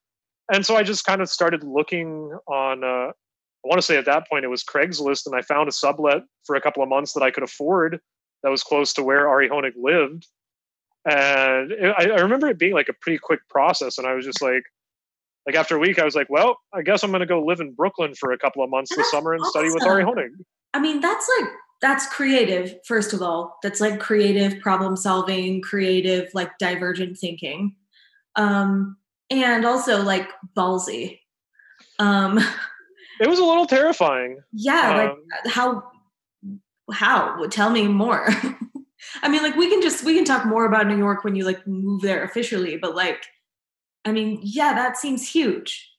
I mean, I was young. I would have, so it was over the summer. My birthday's in the summer. And I think when I got here for that trip, I was 19 and I turned 20 while I was here. So I was super young. Crazy. And I kind of packed up and was like, I'm going to go live in this place that's almost 2,000 miles away from everything I know. Yeah. By myself. I don't know anybody there except for, I guess at that point I knew Ari, but like North Texas people that I knew hadn't really started moving there yet. Yeah. So it was interesting. I remember I got a practice space. I practiced a lot. Like, I think I was pulling like 7 to 9 hour days, basically that whole summer, but that was why I was there. I was taking 1 or 2 lessons a week with Ari, and I'd go shed all day, and then I'd go out and hear him at night. And how did you like afford that? Were you working too? Trying to remember I'm sure if I was 19, I'm sure my parents helped me out. They're helping you. That's awesome. That's great. Yeah, I mean, when I moved to Texas, like I didn't know anybody there, but it was Texas. It was Denton. Like it was a small little town. Like it was familiar in a lot of ways, just like culturally. Like it was fairly suburban. Like I can't imagine moving to New York as a 19-year-old. Like I can't imagine I guess moving to New York now, if I'm being honest. Like I went there on vacation like maybe 5 years ago now, and like I felt stressed out just being there. Like it's a scary place to me. It can be that way. I don't know. For me, I think one, I wasn't moving there at the time. I knew I was like, I'm up here for 2 months or something for a very specific goal, like it's very task oriented. And I don't know, for me, like, yeah, there was a lot of overwhelming, like, holy shit, like I'm in New York City. Like this functions so different than what I'm used to. But I will say that for me, like growing up in Dallas, Texas, I never really felt like I belonged there. Like I never really felt like I got just the vibe of that city or the vibe of Texas in general. And like, I also very much feel like I'm allowed to say these things because I lived there for 23 years. But you're allowed to say them even if you're allowed to say what you feel. Texas was not a good place for me. I didn't gel with the way of life there. Yeah. And I do remember like only even after being in New York for like a week, it was the first time that I really felt like I belonged somewhere. Like shit just made sense to me. Like the speed of life, the way social interactions worked, just like I got it. It was way more direct. It was way more upfront. It was way more in your face. Like if someone was unhappy with you or didn't like you, they just told you. There was none of this like kind of passive aggressive Southern hospitality bullshit. Yeah. Like it way more gelled with kind of how I liked to navigate the world. That's cool. So, I mean, so early you had like, I just think that's great. You had practice living in New York. I did. Yeah. I had a lot of practice living here before I moved here. Yeah. And I have to imagine that also affected your identity a little bit. Like if you weren't totally fitting in at North Texas, you maybe could you'd already seen yourself in another place. I mean, I have to imagine that gave you like a little bit of confidence in some. Yeah. And I mean, like, and so I kept going back to New York during the summers. And, I made some friends, and like I got to study with some amazing musicians, and I developed a friendship with that guitarist named Miles Okazaki. And so yeah, my last semester at North Texas, so this would be spring of 2011, um, I'd been playing with a group that we learned all of his music, and this stuff was like crazy hard. It was the hardest music I'd ever played. And we'd been rehearsing it for like 8 months or something, just to even be able to like play it at a baseline level. And I remember emailing Miles and just being like, "Hey man, I've got this group, we've been playing your music for a while now. If I booked a tour and paid for your plane ticket, would you come down and tour with us? Like we won't be advertising it like it's your group or whatever, but we'll just say like, we're playing your music and you'll be part of the band." Yeah. And he was super cool with it. So he came down, I set up this tour. How did you do that? Rehearsed. Or like, how did you get the confidence to like set up a tour? I think I just kind of did it on a whim. I think it was just like more of like, I wonder if Miles will agree to this. And then he did. And then I was just like, well, shit, he said yes. Now I have to do it. Do you feel like, is that a pattern for you to like I was just listening to something like earlier today, I think, or maybe it was yesterday. I don't know. Time is weird in quarantine. Yeah, I feel that. Of like, well, like it's like a little analogy of like, a guy like wants to jump over a fence and is like, it's too high, I can't get over it. And then like throws his hat over and is like, well, now I have to get over it because my hat's over there. I think I have operated that way through a lot of my life. I don't think it's necessarily conscious, but I think that is. You tend to dive in. I tend to dive into things, for better or worse. It's worked out really well sometimes, and it's worked out horribly other times. I mean, that risk-taking thing is like, it's a thing, like that's when I said before that, I'll talk with my guests about like what the thing is. Like, I feel like it's a really regular conversation that I'm having on this podcast. Is it curiosity? Is it resilience? Is it like determination? And like, sometimes like, we kind of agree that it's like, it's a risk kind of a thing. Yeah. I mean like thing, but. And that really coincides with my personality and my musicality. Like I've always, and the kinds of music that I've always been drawn to. Yeah. Like I've always been like a risky player, and in certain cases, an overly risky player. I've never really been like, I was never the drummer that you called if you wanted things to just be safe and status quo. Was there ever a time that you felt like you weren't sure if that was the right thing to do? Like, did you ever feel like unsure about being like the guy that plays risky stuff? I don't think so. You always, it seems like you, like a common kind of thread in your story is like, you've just had like integrity about like the stuff you're interested in and the stuff you're doing. I think for me, like semi early on, basically like after I kind of got like my nuts and bolts together and was like I can play this instrument, I know a lot of tunes, like I can play this language, like I know my history and whatever. I think after a certain point it was kind of like, if you don't, how I play, if you don't want me on the gig or you want a drummer to do something else, like call someone that'll do that. Yeah. And again, like that, sorry. No, go ahead. That I kind of shot myself in the foot in a lot of ways because I didn't do a ton of cover band stuff when I was in Denton, which I would have learned a lot doing that. I did some of that when I was in New York, or since I've been in New York, but I also at the same time, like I never really wanted to do that. It's so it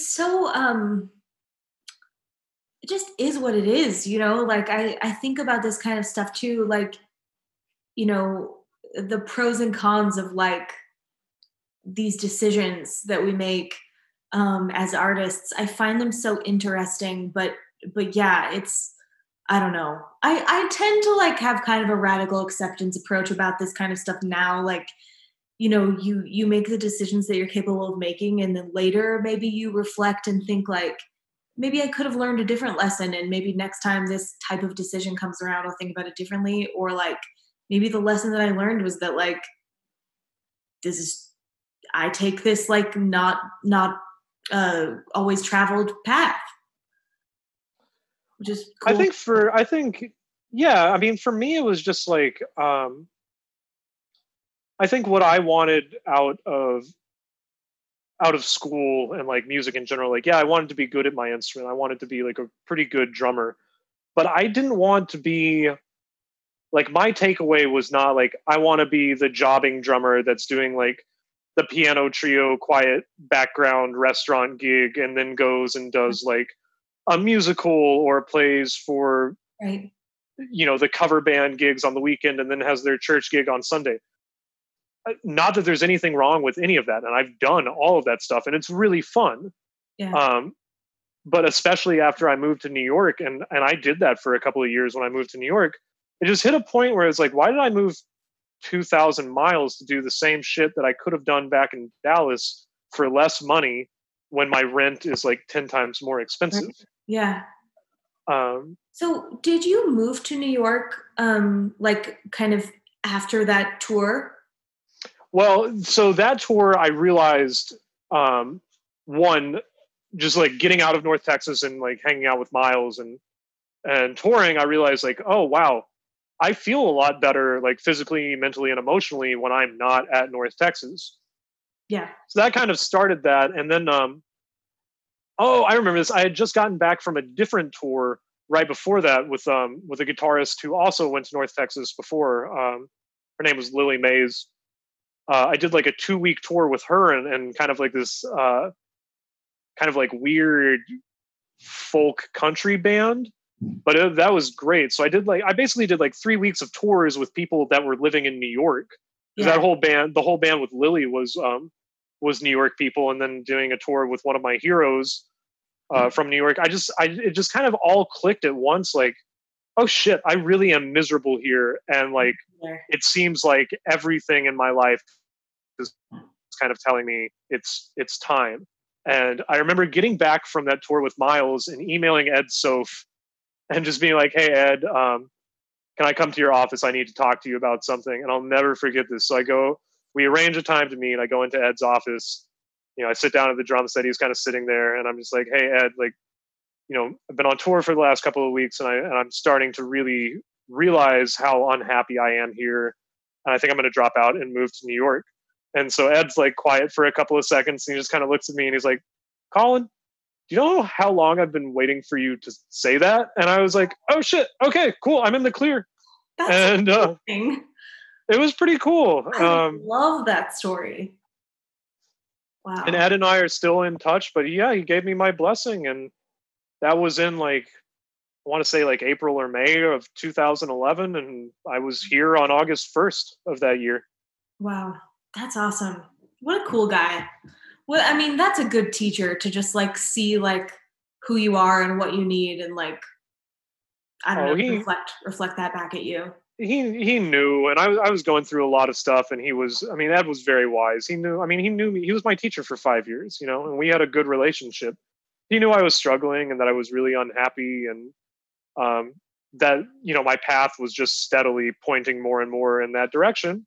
Yeah. And I think Ed was never the kind of teacher that would give you the answers. He wanted you to find the answers on your own. And he would put you in situations where you would have to ask yourself the questions, but he'd never say directly, like, this is the thing you need to do. He wasn't that kind of teacher. He wanted you to succeed, but he wanted you to figure out how to do it on your own. Yeah. I love that. I just have one more question about your North Texas time, which is just like, what was like, I mean, what was either the most important lesson you learned or just an important lesson you learned? It could be like something you learned that you still use, or like something you learned that you like don't want to, it could be either kind of thing. I mean, that's tricky. Maybe I'll say like one positive and one like maybe takeaway. Yeah, great. I think positive is I've always had a pretty strong work ethic, but like, as you know, the environment at that school, especially when we were there, I think it's calmed down a bit now, was pretty cutthroat and pretty aggressive. Yeah. And I learned that I could, it was scary.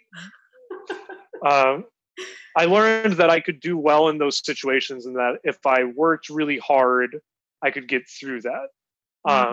Yeah. That's the positive side of that. The negative side of that was I also realized I didn't really like that environment, and that it was not really conducive to a lot of like mature real world kind of growth. And I think I've talked to a lot of other people from our class that were at North Texas around the same time, and like I think a lot of us have had to struggle with and it's no one specifically at North Texas's fault, I think, but I think it was just the atmosphere that was cultivated during the time that we were there that was just fucking ruthless. And I think a lot of us have had to kind of unlearn a lot of those really bad social habits that we kind of picked up along the way. I know I had to really, really check myself when I moved up here. And it took years to kind of undo just some of the social habits that I had developed there. Yeah, I totally agree. I was just talking. So I'm doing like a little North Texas series. So like I'm doing 4 episodes of like people that I went to school with just while we're in quarantine. While I figure like if I'm going to interview people on Zoom, I'd rather interview people that I already kind of know. Sure. I find this to be like harder than interviewing people in person. But yeah, I was talking with Catherine Lashy last week, and we were just talking about how like some people really thrive in that environment, and for the people who didn't, it was hard. But yeah, I mean, I think I feel the same as you. Like, it was just like maybe the hardest thing it was hard, and it kicked my butt, and it like taught me how to be tough in like some really specific ways. That I totally don't regret. Like, I feel like those are hard lessons to come by. And I'm glad that I learned them. But yeah, I think like it took me at least 4 years when I moved here to realize that like not everywhere is like that, and to realize that like there are different things going on, and like there's other like totally toxic bullshit going on here in the jazz community. In my experience, that is a totally different set of rules. But yeah, I mean, I definitely feel like I've spent a couple of years like relearning artistry, relearning a certain kind of creativity. Yeah. Well, yeah, I mean, I picked up so many bad habits being there just because it was encouraged in the environment. Like the amount of like shit talking and clickiness and like backhanded comments to people when they do something dumb in rehearsal, like all that kind of, it's so funny because it was so normalized when we were there. And like at this point, I have like so little patience with all of that stuff. And this is coming from someone like I participated in that. I bought into it. And I said a lot of things that I really regret and were really not cool. And I treated a lot of people in really shitty ways. I don't remember you like that at all. And actually, well, that's good. I actually also, I didn't really have that experience there. I think my experience was just that I didn't ever feel like I belonged, and I didn't ever really feel good enough. But I don't remember participating in shit talking. It's possible that I did, but I think I mostly just felt sort of like, I think I probably just wasn't enough in the in-group to be doing any shit talking. It was, you didn't miss much. You missed, count yourself lucky. Yeah. But it was, I've done a lot of personal work in the, like almost 10 years since I've been gone to like crazy. Kind of. It's been so long. Okay. So yeah, I like that. I like that you said that you like, you what was the thing that you said you liked? Like just learning how to thrive in like in that kind of really tough environment, or learning how to like just do it. Yeah, I mean, like I did well in that, but like I said, there were a lot of negative things that go along with that I'm not super proud of. Sure, but I'll say I also do think that it's it's like that creative thinking and creative reframing to be able to like see the both sides of that edge. So I think that's, I don't know.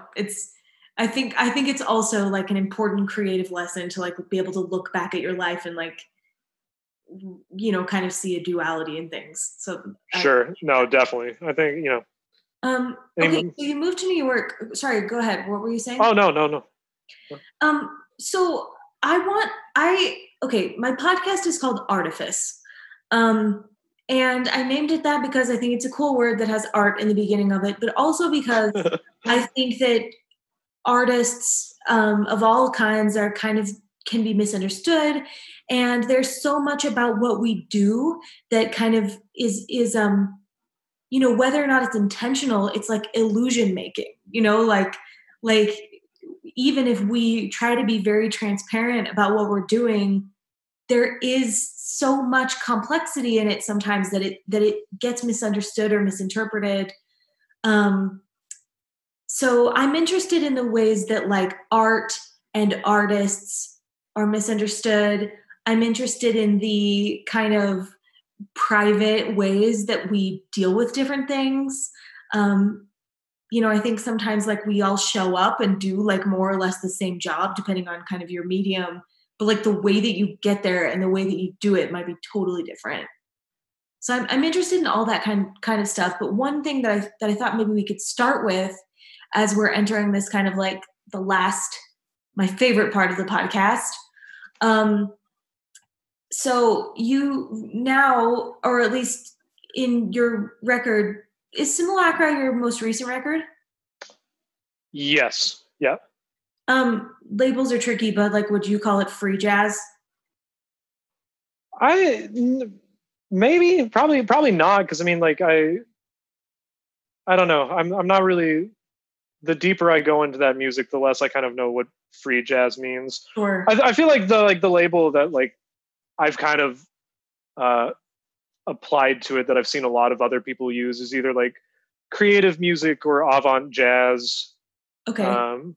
So the thing that I kind of wanted to ask is just to start, like I kind of want, I always feel like people know what's interesting about their lives usually and about their process. So like I like to try to keep it open, especially at the end of the podcast.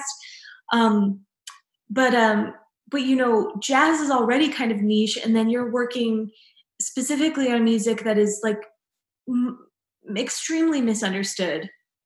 And so I think I just want to ask you, like, what do you want people to know about it? Yeah, maybe let's just start there. Like, what would you want people to like understand about the music you love? Well, I mean, kind of back up just 1 second. Like when I moved to New York, like for a couple of years, I was really trying to do like straight ahead modern jazz drummer thing. And I really realized that I was unhappy doing it. I was unhappy doing it at North Texas, and I was just as unhappy trying to do it in New York. Yeah. And there are a lot of people that are, so much better at that than I am that really love to play that music. And great, good for them. They should do it. Yeah. I also found a lot of the same kind of like social issues in New York's straight ahead scene that I was gradually becoming turned off at North Texas regarding like clickiness or just kind of like machismo, egotistical, just shit talking kind of attitudes. It's a lack of creativity. Like that's what that stuff feels like to me. Like such a lack of like, well, what is that person good at? Or like maybe that person is making this choice because of like some really great reason. Or yeah, I feel like that type of clicky stuff is like just oppressive in a way that is a bummer. Yeah, I agree. And it's obviously like there are tons of musicians in that scene that I love and I'm friends with. And this is not broad spectrum across the scene. But that was my personal experience with trying to get involved in that scene. And at the same time, I also found myself not really listening to a lot of that music. I was getting into much more avant-garde stuff. I was kind of following around Tyshawn Sorey. I was listening to a lot of contemporary classical music. I was listening to a lot of like 60s free jazz, and I started really becoming interested in the music of Anthony Braxton and the AACM as a whole kind of musical force. And I kind of had to have like a career change. It was actually when I decided to go back to school. Okay. So I went back to school, finished an undergrad in jazz, did a master's not in jazz. What's your master's in? Well, on paper, it's like an MA in music performance, which is weird because that's not really a degree that exists. It would be like an MM. Yeah. Yeah. So, but basically, like, I have a theory master's degree. Cool.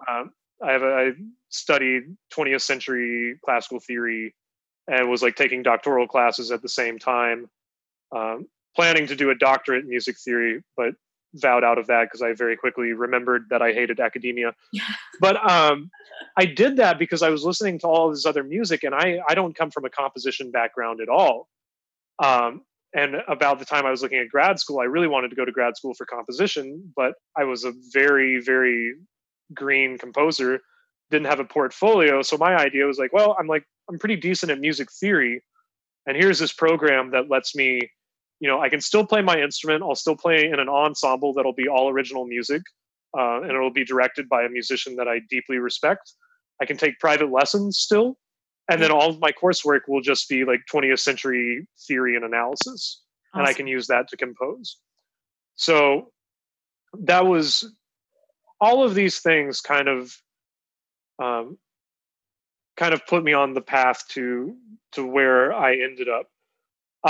But as far as like that music being misunderstood, I agree with you. It is. Yeah. I mean, especially just by like the public, like I think it can be misunderstood by musicians, but I think it is grossly misunderstood by both the public and a lot of musicians. Yeah.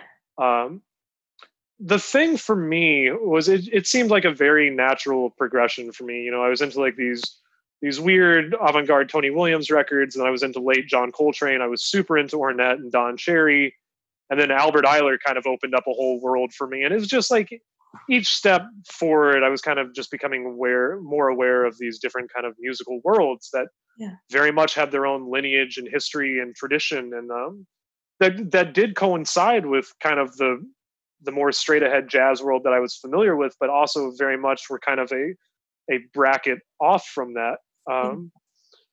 And I think for me, like when people, I have this conversation every once in a while. They're like, what should I be listening for? Like, I don't understand it. What is this music? And I'm like, it's the same thing with jazz. Like if you listen to it and you feel something and you like it, great. If you want to understand it, I can teach you how to understand it. But if you're looking to this as like, I need to understand it first before I can like it, I don't know how to help you. Yeah. Like I got into that music because I just generally enjoyed the oral aesthetic of it. Yeah. And I liked that I think the word free jazz in a lot of cases is a misnomer unless you're playing totally free improvised music, which I do a lot of and has become one of my main outlets. Yeah. So it's something I love doing. But like like this album that I just put out in November, I mean, 2 of those pieces are over 18 minutes long and like incredibly through composed. Wow. So it feels kind of weird to call it free jazz for me. But at the same time, I feel, it's weird to listen to, I don't know. There's a whole debate about the word free jazz. Do you want to talk about it? I mean, we can, but it's not, I did that in grad school and it's okay. Like, I want to kind of give people like an opportunity to just talk about whatever you're like psyched about. But okay, so I want to ask you more about like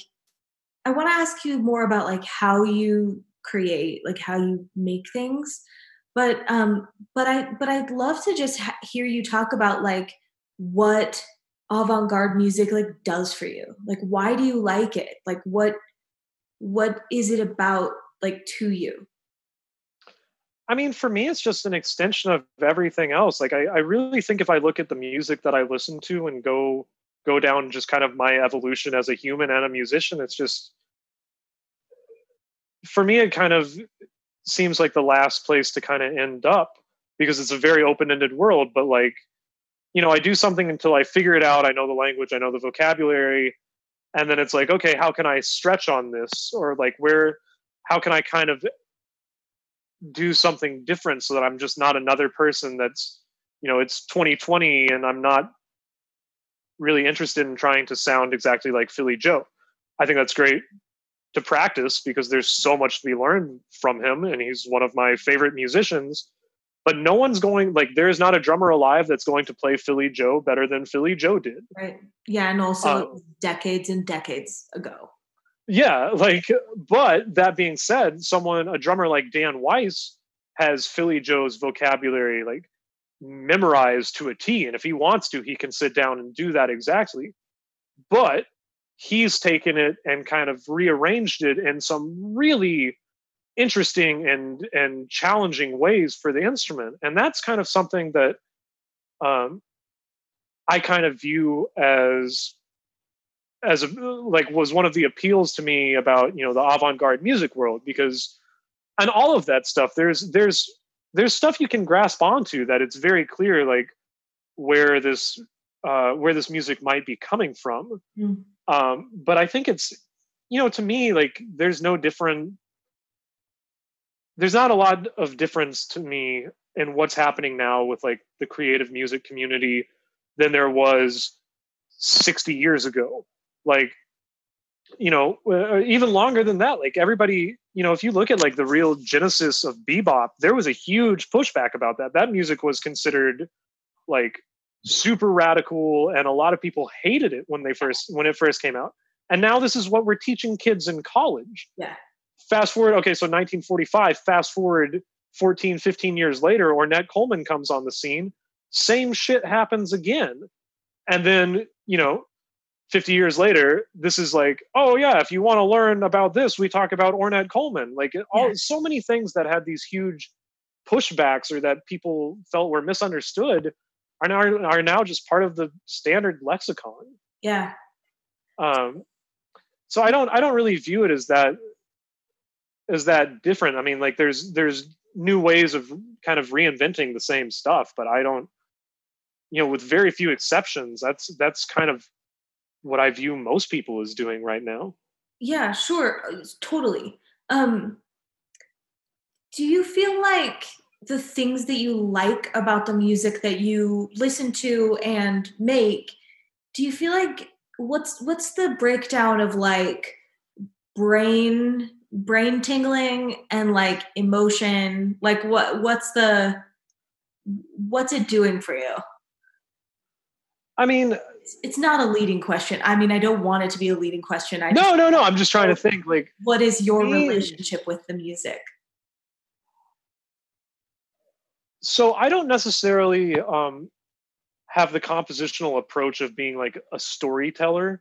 I know a lot of people are like, oh, I want to convey, I'm trying to tell this story through my music, be it with vocals or without. I know a lot of, purely instrumental composers that are like, this piece is inspired by this and I'm trying to get this across. Right. And that's, I have the utmost admiration for that. I have never been able to successfully do that. I guess more importantly to me, it just doesn't feel like a tool that works for me. Yeah. I mean, that's why I want to ask you about it. Like, I mean, I'm interrupting your answer now, but no, that's fine. I think for a lot of people, when they're considering like what kind of art they like, to consume and what kind of art they want to make, the consumer or the listener is a part of that equation in a way that I think this like storytelling idea is part of.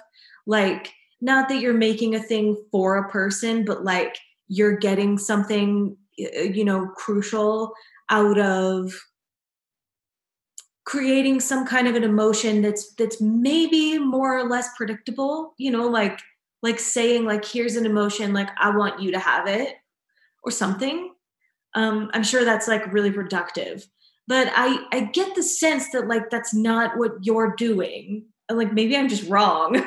No, you are like to me. I like to think when I'm composing. I like to think about sounds Okay, and yeah, development of sounds. great. And like there are. Sorry, go ahead. Oh, I was just gonna say I can hear that. I mean, like I can hear it in the music. Like I can I can hear that happening. I don't I don't listen to a ton of avant-garde music, but I think like one way that my like creative mind works is like I'm usually pretty good at thinking like, what is this person trying to do? And trying to like consider the thing like per that question. Um and I definitely don't like understand, like I couldn't guess like how you're making it. Like I'd like to ask you about it. But I do get the sense that it's like it's about the sounds and like the sonic experience and not about like a story. Yeah, I mean, like for that record, I mean, there are many musicians that kind of influenced my writing on that record. Um, and I really just wanted to kind of take a lot of the ideas from those musicians and kind of explore them with my own vocabulary. But really, I mean, like, kind of the big thing about that record for me was I wanted to write some like larger scale works with a lot of through composed material where it's not, it's not a typical jazz sense where like, here's the head of the tune, here's a solo section, or here's a vamp or whatever. I wanted it to be I wanted it to function more like a contemporary classical piece, and I wanted it to be very linear. Yeah. Like I didn't necessarily want to reprise certain themes, although that happens in some of it. Yeah. I wanted it to very much be a linear kind of um, just like kind of exploration or of whatever kind of concept or idea that I was working on. But I wanted to keep people guessing like what's composed and what's improvised. Cool. Um, can you give me an example of like the type of concept that you might use? Like you don't have to say one from that record, or you can, but like what types of things are you thinking about? So there's a composer, a contemporary classical composer that really kind of just blew up my world as far as like what was possible with working with material. And their name is Morton Feldman. And Morton Feldman was a contemporary of John Cage and kind of New York based, starting in maybe the 40s. I think the 50s are kind of when his stuff really starts becoming more prominent. But a lot of his later works, he died in the mid late 80s, I think. I should know all these dates. I'm sorry. But like a lot of his later works are incredibly long. Like, I mean, like there are pieces that are between like 4 to 6 hours long. Wow. And the material he uses for them is very small.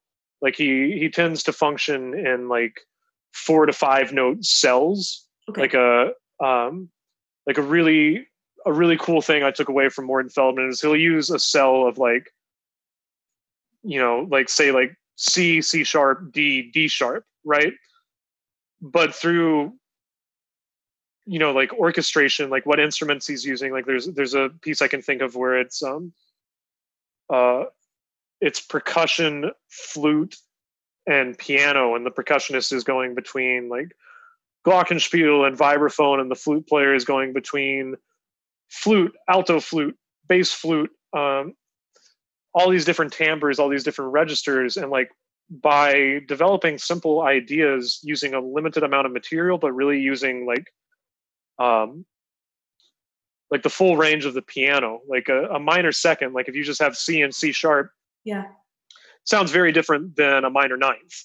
Yeah. sounds very different than if you start spreading that across 4 octaves Right. and across multiple instruments. Yeah. And his pieces are all very quiet. There's no real movement. It's very static music. But I find it absolutely fascinating, and it's some of my favorite stuff to listen to.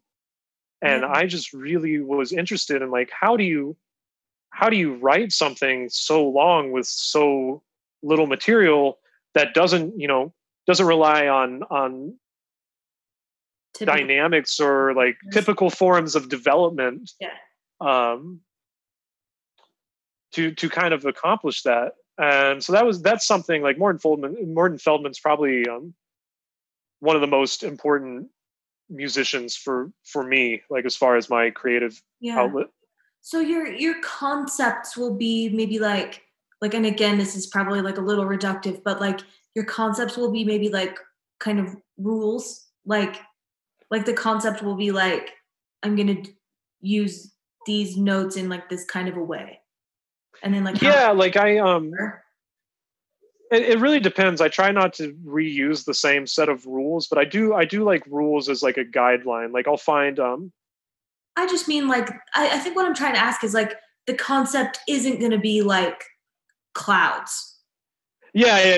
Like, I'll be like, it's going to be like theory. Like it's going to be like a theoretical concept.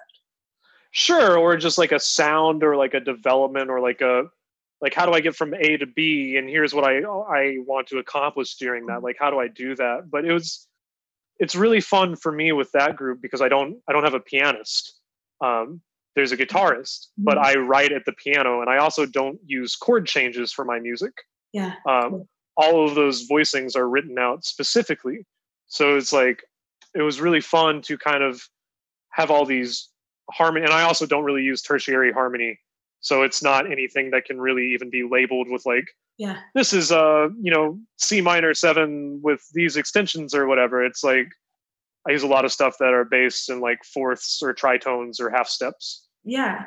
So if pressed, if you have to like ask yourself or like say like what you like about it or like why it like thrills you, like could you say like what is the name of like the thing that piques your interest about it? Is it just like that it's like pushing the boundary? Like you've said that a few times. Because I don't even feel that I'm pushing the boundary or that like a lot of the music. Well, I mean, I don't think what I'm doing is pushing the boundary at all. I don't feel that way. But what I do feel is I want to be able to recreate and convey like the emotions that I experienced like the first time I heard a Morton Feldman piece, or like there's a very specific record that had a huge impact on me and kind of the musical path I went down post North Texas. It's by this trio named Paradoxical Frog, which is great name. Tyshawn Sorey, Ingrid Laubrock, and it's a great name. Yeah, Tyshawn, Ingrid Laubrock, and Chris Davis. And the first track on that record, it's this piece, I believe Chris wrote it, called Iron Spider.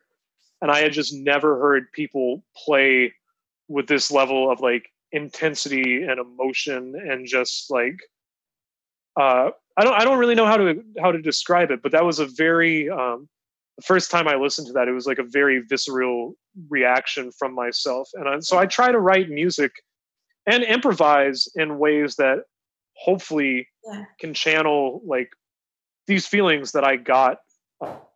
Yeah, so it's maybe not just like intense emotional feelings. Sure, like it's maybe not like about a specific emotion, but just like, I don't know, like, do you feel like it's like kind of like shocking a certain emotional like center out of yourself or something? Like is there something about it that's like, I don't know, what you said before, like I want to recreate the emotional experience that I had, and I'm wondering if it's less about it, like is it an emotion or is it more about the intensity of the emotion? That's a good question. I think maybe it's the intensity of the emotion, because when you when you hear something for the first time that maybe you're unfamiliar with, but it hits you hard. I mean, it's that same feeling I had being like 14 years old and um, listening to Miles' complete 1964 concert in my mom's car coming home from high school. It's like in the last several years, I can count only a handful of times I've felt that same kind of just like, holy shit, knocked to the floor, like reimagine everything that's capable, but also having like a deep emotional impact. Yeah. And I mean, like Tyshawn, Ingrid, and Chris, I heard that record in 2011, right after I moved to New York. I mean, like Anthony Braxton's music did that to me. Morton Feldman's music did that to me. Yeah, I can relate to that a little bit. Like, I similarly value that. Like when I said before, like it shocks something out of you. Like I can sort of relate to this feeling of like experiencing art or like, yeah. I mean, right now I'm specifically thinking of a film, Inherent Vice. I was trying to think of the title. Oh, I don't know that one. I mean, I'm sure it's the kind of thing that like it's not so much about the film as it just like my experience with it, but like, sure, you know, I just felt like I had never seen anything even close, like anything like it, and that kind of shock of like this is a thing that exists, and how thrilling that feeling is of like I can't even compare this to anything. Like I don't even know what to call it. I don't know what genre it is. Like I can't think of anywhere to put it. There's something just kind of like inherently and like there's something like thrilling about that. Like, is that maybe like a little piece of it? Yeah, totally. I mean, there are films that I have that same reaction to. Like the first time I saw Requiem for a Dream. Yeah. Which I mean, obviously is like a horribly depressing movie, but you know, I left that movie just being like, holy shit, like I didn't know film could really do this. I also kind of felt like that the first time I ate Indian food. Like, like I'm not really kidding. Like it's kind of funny, but like, I mean, I didn't eat Indian food until I was an adult because again, I was raised in like just a small-minded type of a culture. Sure. I was raised in like a very narrow, but like I love that feeling of like new, like what is this? Because I have that like curiosity thing. And when I like can find something that just like makes my paradigm have to like jolt in a new way, there's not a lot that's better than that. Yeah, and I think for me, like as a composer, you know, I'm not trying to reinvent the wheel ever, but I do like. I will say I actively shy away from like if there's something that I think has been done a lot, like I will probably not be as inclined to like take that approach. Yeah, but go ahead. No, I just like I want to put myself in situations compositionally where it's like I feel uncomfortable in what I'm doing. Like I have this idea and I want to push myself to be like, can I make this work? Like, can I put these puzzle pieces together? Like, the day before, you know, the fucking world started ending, I had a gig with a new trio, and we were premiering all this brand new music I wrote, and it's a piano trio. And like the basis for this music was my love of Messiaen and Scriabin and like 20th century classical piano music, but also drawing from like my studies with Tyshawn and his piano trio and just a bunch of other stuff. But I set out to be like, how do I essentially write like an open-ended piano piece that sounds like it's drawing on the same kind of aesthetics of like of people like Messiaen or Scriabin, but make it also have the same thing of like, this is going to be open for improvisation, but not in the typical here's the head, here's the form. Like, how do I incorporate that inside of this while still making this a long form piece? The gig we played, I think, was a little over 65 minutes, and we only played 2 pieces. Wow. So it was like each piece was about half an hour. And each piece was long. Each piece, I think the piano parts for like one of them were like 9 or 10 pages long. But like that's the kind of situation compositionally I like putting myself in. I like setting up a problem and trying to figure out how to solve it. And like, as far as like, am I doing new shit or am I reinventing the wheel? I don't care. I just want to figure out a way that I'm happy with, like solving this problem that maybe might not be the most obvious way to go about doing it to someone else, or maybe something that's heard less. I don't know. I can totally relate to that. Like, as you've been talking, I've just been thinking like, I just finished, I'm putting out a record like next Friday. And right, I got a Facebook ad for it. Really? I've been like experimenting with Facebook ads, and I feel so like it's like a brand new medium. I know the feeling. I'm trying to figure it out, but that's cool. You saw one of my ads in the wild. But yeah, like so many of these things you're talking about, I feel like I'm doing the same thing. Like, obviously it would sound totally different, someone listening to my record, listening to your record. But like, I relate so much to what you're saying. When I'm writing, like when I'm sitting in this right here on this vinyl that I'm on, that's squeaking around, my favorite thing to do, and I would say maybe the only thing that's really consistent for me compositionally is like, I know that I've reached an important point in my composition when I've discovered a problem that I don't know how to solve. Yep. Like that is like the thing I'm looking for. Yeah. And those can either be beautiful moments or unbelievably frustrating moments. It's the best though, because I know, like I've learned that I will solve it. And I've learned that in the process of solving it, I will write something that I could never have set out to write. Exactly. Which is the entire thrill of composing for me. Yeah, so I totally get that. Yeah, and I also feel like, this thing that I'm doing with this record that I'm putting out right now is like, I'm really trying to make it like a mixed medium. Right. That's really cool. Yeah, thank you. That was the goal. I mean, that was my goal. Like when I, it's called Masks, and it's pretty, it's not very mysterious. Like, my mom had a narcissistic personality disorder.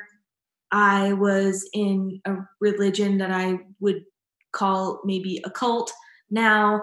I was like kind of discovering like brand new ways to think about gender that were new to me, certainly not new to like people, but new to me. And, I got the sense that like these kinds of experiences of like rediscovery are ubiquitous. We all are experiencing them, and was trying to think of a way to like make it as big and accessible without being like, it's really programmatic in some ways, but also like I've tried in some really specific ways to make it like really open, like really up for interpretation. So I'm trying to do something that I haven't really seen somebody do, but it's like all of the pieces of it are like extremely accessible. Right. But the whole of it is like amorphous. Maybe. Yeah. I think. Yeah, no, and like that's what I don't think it's unique to any one genre, and that's I mean, like, I listen to everything. I don't just I've never been the person that's just checking out one thing. Maybe I went through a period of that with jazz, but like, jazz is so big. Jazz is so many things. Yeah, well, and like, I was obsessed with it for a while because I wanted to figure it out, and then it gave me the tools to figure out so much other stuff. But like, we're here talking about all, or I feel like I'm talking about like, this deep contemporary classical music and like avant-garde jazz and creative music, and like, honestly, I think the records that I've listened to the most through quarantine have been like, this band Beach House? No. Oh my God, they're incredible. It's like this like electronic pop rock kind of thing, but like also very reminiscent of like the music in Twin Peaks. Cool. I've been listening to them a ton, and then I've been going back and re-listening to the Cranberries a lot. Talking about the Cranberries too. Who is? Yeah, Will Flynn. Oh man, yeah, because they're great. And then like going back and revisiting like My Bloody Valentine, very different. Yeah. Are you familiar with that band? Not.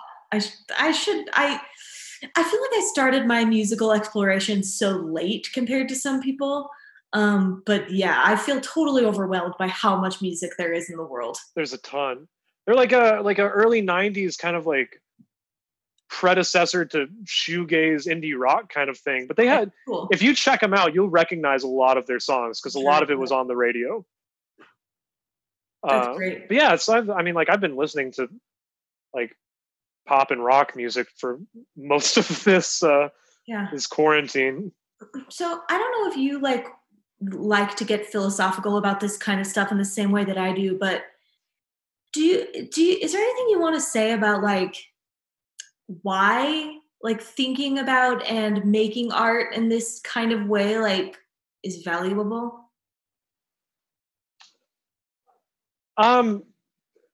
Valuable to me or valuable in general? Either or both. Honestly, like valuable to me because it's like it's the only thing I know how to do. Like that's if I'm being sincere with myself. Like, I think it's inevitable for you. It's like it doesn't matter what the value is. It's just like you have to do it. Yeah, and I think part of the reason, one of the many reasons I was so unhappy in North Texas is I was beginning my kind of journey into the stuff that I inevitably ended up kind of working in, but I was still like trying to maintain this identity as like, oh, I've got to be this, straight ahead modern jazz drummer so I can fit in North Texas. And I still really want to be in the 1 o'clock. So I also got to rein it back even more and be a big band drummer and do all this stuff. Yeah. And move to New York and still like trying to, do this thing that I don't think I was totally sold on anymore. And that was kind of a big wake up call for me. And it was like, I think you're right with like the word inevitable. Like it's valuable to me because this is the way, like, I'm not trying to prove anything. I so don't give a shit about any of that. Like, this is what I'm happy doing. And it means a lot to me. And it brings me the most joy out of anything I've known in life. Now, as far as how it's valuable as the whole, I think not that I necessarily believe music has to be challenging. And I think my view of what is challenging music and what isn't challenging music has shifted the longer I've lived in the avant-garde world, because now I hear stuff that some people might think is super out that I'm just like, oh yeah, like this is totally normal. This is great. It's a language you've learned. It's a language I've learned, but I do think there is value with challenging people.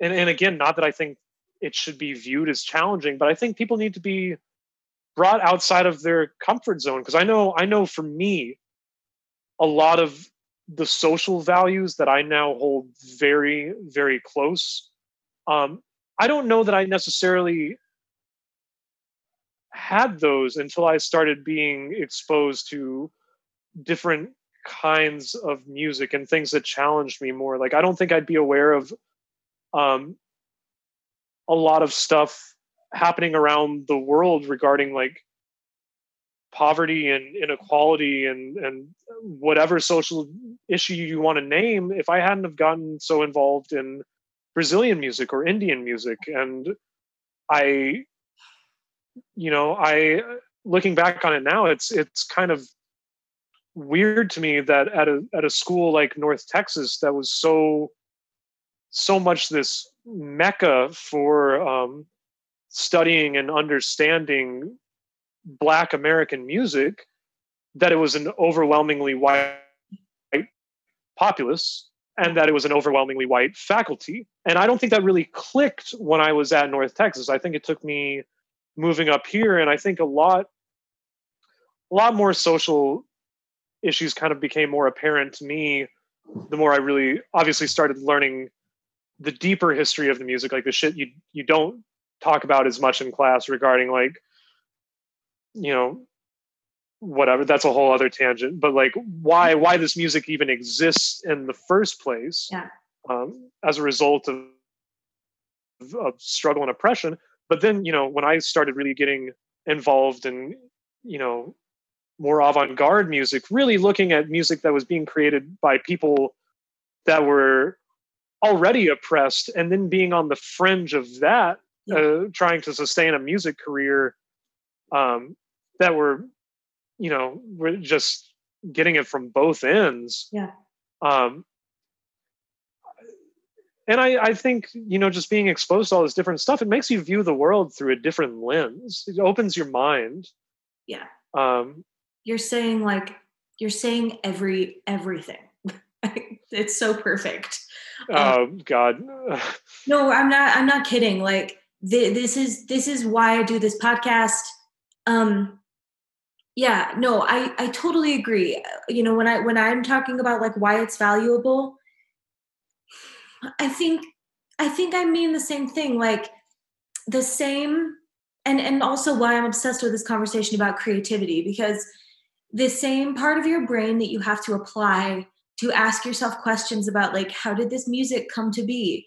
Is there a certain way that I'm meant to understand it? Or is the paradigm totally different? And I'm supposed to, there's not a specific way I'm supposed to think about it, or, whatever the thing is, whatever the medium is, like the same process that you have to go through to like ask yourself those questions and consider those things, you can and should apply to people. You can and should apply to groups, to entire ideas, entire ideologies. And I think that part of the reason why art and creativity is important is because it teaches us how to speak that language of like questioning and considering like the breadth and depth of like the human condition and the human experience. Yeah, I mean, it's. I know for me, it was an eye opener in a lot of ways, and what really honestly turned me on to the avant-garde scene, like outside of listening to the music, was getting involved in the community. A couple of things. When I started trying to like kind of break into that community, the same kind of barriers that I felt like were in place with the kind of more straight ahead community didn't seem to exist. Like the ego seemed gone. Yeah. And I think this is kind of a chicken and an egg situation. But the other thing that I became painfully aware of was that there were a lot more women playing this music. Interesting. And compared to like the straight ahead jazz world. Yeah. And that, was something that I guess I was aware of, but I feel like for me, it was something that until I saw it in practice, didn't resonate as heavily. Like, obviously it's still not 50-50, and it's not this kind of dream utopia that I want. But I will say in the avant-garde community, it is becoming a lot rarer to go to a bill and see it be all men. Like most of the bands that I really like, the gender dynamic is split relatively evenly. Like actually one of my main teachers is a woman. Not that I get like or should receive accolades for that, whatever.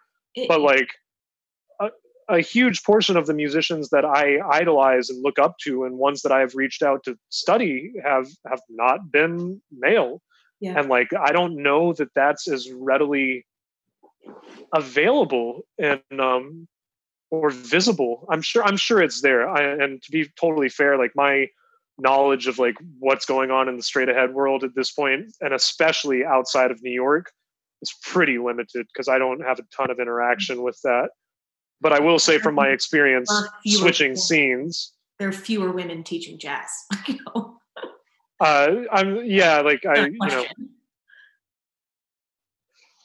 Just trying to make it aware that I am at a certain point a little ignorant of that world, because I don't want to say I totally checked out of the straight ahead world, but I kind of made my switch. But yeah, I don't know. It felt it made me aware of a lot more stuff, and just seeing, for me, just like seeing women musicians just being like absolute badasses and absolute like at the top of their field was something. I don't want to say it was new, but it just became like much more present. When like you look at last year, the MacArthur Genius Grant winner was Mary Halverson, and it absolutely should have been. She's a fucking phenomenal guitarist and an amazing human. Yeah. But I mean, like, I don't know that I would have these same ideas about a lot of things that I hold now, had it not been to my exposure through all these different musical idioms. And just like, I feel the same way. Like art is like an entry point for art has felt to me like an entry point for understanding people in different ways. Which is why I think it's valuable. I mean, there's plenty of reasons why it's valuable, but that's why it's valuable to me. Like that's my main reason for caring about it. Yeah. I mean, it made me a better person, and it still leads me to try harder to be a better person. And like, well, I think this is a bit of a projection, but maybe I'll just say like, I think it's easy for people to look at things that are abstract and avant-garde, in any medium, and think like, maybe this is kind of sterile, or like this isn't about people, like it's clearly not for me. And my like, I don't believe that, which is why I wanted to have you talk about it, because really, like it sounds like your motivations and the things that you are getting out of it are like extraordinarily human and like very personal, and not like sterile at all. Like, if anything, the opposite. I mean, yeah, there's, obviously I'm biased on this, but there are records that I would recommend to people, and my kind of thought process is, man, like if this doesn't make you feel anything, like I don't know what to tell you. I don't care if it makes you really angry. Like this should, because you hate it so much, like you should feel something from this. It should. But there's, there are all those interviews with John Coltrane, especially in the later years, where people are asking him like, so are you angry when you're playing? It sounds like you're really angry. And he's very calm in his response, and just like, no, like that's just, that's what I'm expressing. That's what I'm hearing. And I think there is a misconception that, especially in the, the avant-garde world, that like there's a lot of maybe anger or that is like very in your face or very gruff or whatever. Yeah. And I definitely think there is an aspect to that music. And if you look at the social and political reasons that led to this kind of music evolving and coming from more mainstream jazz, it becomes way more apparent. But like, I think a lot of it is beautiful. Like there's just the sheer force of emotion that some of these people are conveying. I can understand how it could be like viewed as anger or something, but I don't know. I don't hear it that way anymore. Well, I don't know if I ever heard it that way. Yeah. I mean, something that I just keep thinking about and that I haven't like really said, and maybe it doesn't need to be said, whatever, I'm saying it. You know, I think a lot of people, and I'm talking about people who aren't artists, have the idea that they have a difficult time separating or considering the lines between art and entertainment, and kind of view art with the paradigm that it's supposed to entertain me. And sometimes that means it's supposed to make me cry. And sometimes that means it's supposed to make me mad or like teach me some kind of a lesson or, you know, get me fired up about a certain thing. But nevertheless, it's here to like, you know, to entertain me. And it's another reason why I like, you know, this artifice question. Like sometimes it's just, I mean, you know this, like I'm saying it for the listener. But like, you know, the intent is just often it's so different from what, you know, the listener's first guess might be.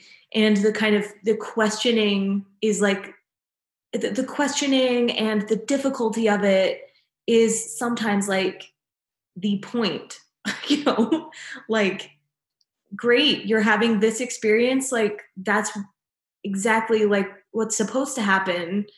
And then like, you know, maybe ask yourself some questions about it, and, you know, if you want to learn how to enter this conversation. I agree. And I mean, like, I do think a lot of that has to do with this kind of idea and trend of like the dumbing down of the populace, with like, I don't know, social media. Like, I mean, like, good Lord, look at our political situation now. Like the value of education or something as like something like science, like people wanting to disagree with science because they read one thing on the internet that somehow makes them more knowledgeable about the subject than someone who spent 20 years at a university. I feel like it's becoming harder for people to be challenged and to be taken out of their bubble and exposed to something new. Yeah. Simply because of how we digest information now. Yeah. Yeah. Like if it's not, I want immediate gratification as to whether or not I like, don't understand this thing. It has to check these boxes to align with what I believe for me to like it. And if I can't do like a quick search on Twitter where I find, 140 characters that support either side of my view of this topic, like, it's not for me. Yeah. And that kind of mentality just doesn't fucking align with art. Yeah.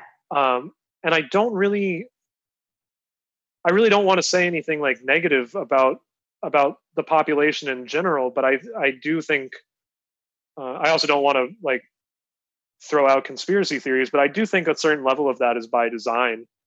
Sure. I mean, like,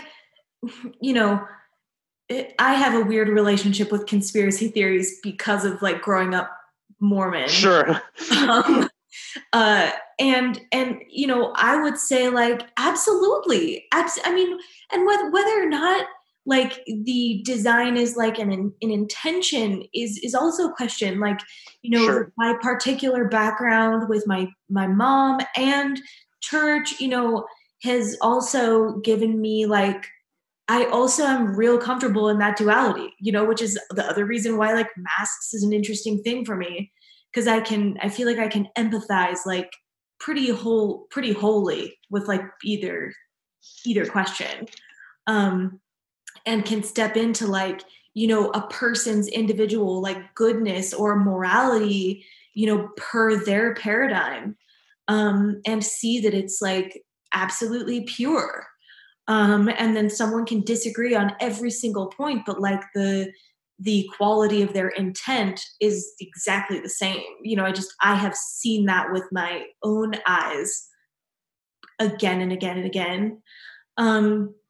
Which, I mean, yeah, I like, again, it's just why I have this podcast, so that I can talk with people who are in the habit of asking questions, thinking creatively, and just you know, ask my guests to talk about their experiences, and how you're kind of seeing the world and synthesizing things. Because yeah, I mean, that's the point. It's not like, from my perspective, it's not like an indulgent kind of a thing. It's like, this stuff freaking matters, I think. Right. And like, yeah, I think that's another thing, is I think a lot of people can view any kind of creative music as being self-indulgent. And I do think there is an aspect of that. Like, that definitely exists, because humans are humans. And but also a certain part of me is like, so what?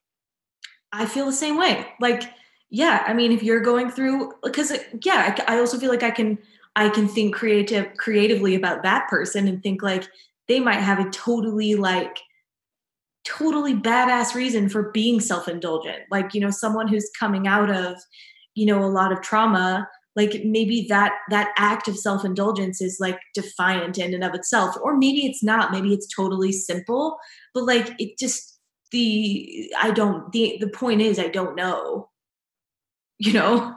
So like the idea of like making some assessment about anything is just like I don't know, arrogant. I agree, man. There's this really great interview with Jim Black. I don't remember when it's from. I think it's still on YouTube. It's short. It's like 2.5 minutes long. But someone's asking him a question about like something very broad, like how do you listen to music? And I remember seeing this when I was maybe 19 or 20, and just kind of like had like an aha moment. Nobody can see that I just did the light bulb finger snapping. Yeah. But like he answers that question, and he's like, I try, and I'm paraphrasing, I don't think Jim will ever hear this, but he says something to the effect of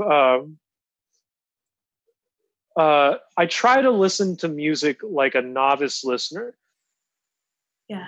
If I put on a record and I don't like it, I take it off, but I say like, that's not the right record for today. I'll try again later. Yeah. And something about that really struck with me, because I think for me, a lot of my favorite records, like a lot of my Desert Island records now, are records that the first time I listened to, I absolutely hated, like 100% hated, and was like, how does anybody find this good? Yeah. And so I think for me, I'm very hesitant to listen to stuff and be like, this is bad, this is wrong, I do not like this, because I've been proven wrong more times than I've been proven right. I totally feel the same way, and I feel that way about like entire mediums as well. Yeah. I've just learned to assume that if I don't like, if I really quickly don't like it, it's probably because I don't get it. Like, it's probably because I just don't understand. Like, I think it's pretty rare that I'll be like, no, I think I just actually don't like this. And even if I listened to it or ate it or watched it, you know, 100 times, I would still feel the same way. Like I will almost always assume like, I don't understand this well enough. Yeah. You know, I think we've done it. So I think that's a good way to describe this. Okay, I always ask everybody at the very end, on this very particular day, what is your dream collaboration? And it can involve anyone. They can be not alive. It can be any medium. Who do you want to collaborate with? Oh man, my dream collaboration. Well, I would love to just meet Anthony Braxton. I've never met him. I've never seen him play live, and he's still alive. He will be 75 this year. He's one of my biggest influences. Very, very, in a lot of ways, very responsible for a lot of the musical decisions that I've made and career decisions that I've made. And I would really love to meet him and talk to him and hang out with him and maybe one day play with him. That would be a dream of mine. That's great. The last thing is tell everybody where to find your things. Sure. Yeah. I've got a Bandcamp page. It's Colin Hinton, COLINHINTON. I have a website, colinhinton.com, still spelled the same way. I have no gigs coming up. Neither does anybody. So that was supposed to be a joke. Zoom got a little like when you were saying your name. So it's one L, Colin with one L, and then Hinton is IHINTON. Yes. ColinHinton.com, is that what you said? Yeah, I believe. Well, hold on, let me double check. I'm like 99% positive that's my website. Slightly embarrassed that I don't have that memorized. You know, we go through like times and seasons of digging into this or that thing. Yeah. It's just colinhinton.com. And then I've got a Bandcamp page, 2 records out under my own name. Third one coming out maybe later this year. I don't know. It was supposed to come out later this year, but we'll see. Now it's a collaborative group. But we're kind of all dragging our feet because we don't know what the immediate future looks like. Well, we'll look out for it whenever it's coming. So let's say bye to the listener, and then we can say bye to each other. Colin, Thank you so much for talking with me. This was awesome. I loved it. Yeah, this was a lot of fun. It's really great to catch up and just like have these kind of really deep conversations about all of this. Thanks. I super appreciate it. It's my favorite thing in the whole world. Well, this is great. I'm really glad you're doing this. This is awesome.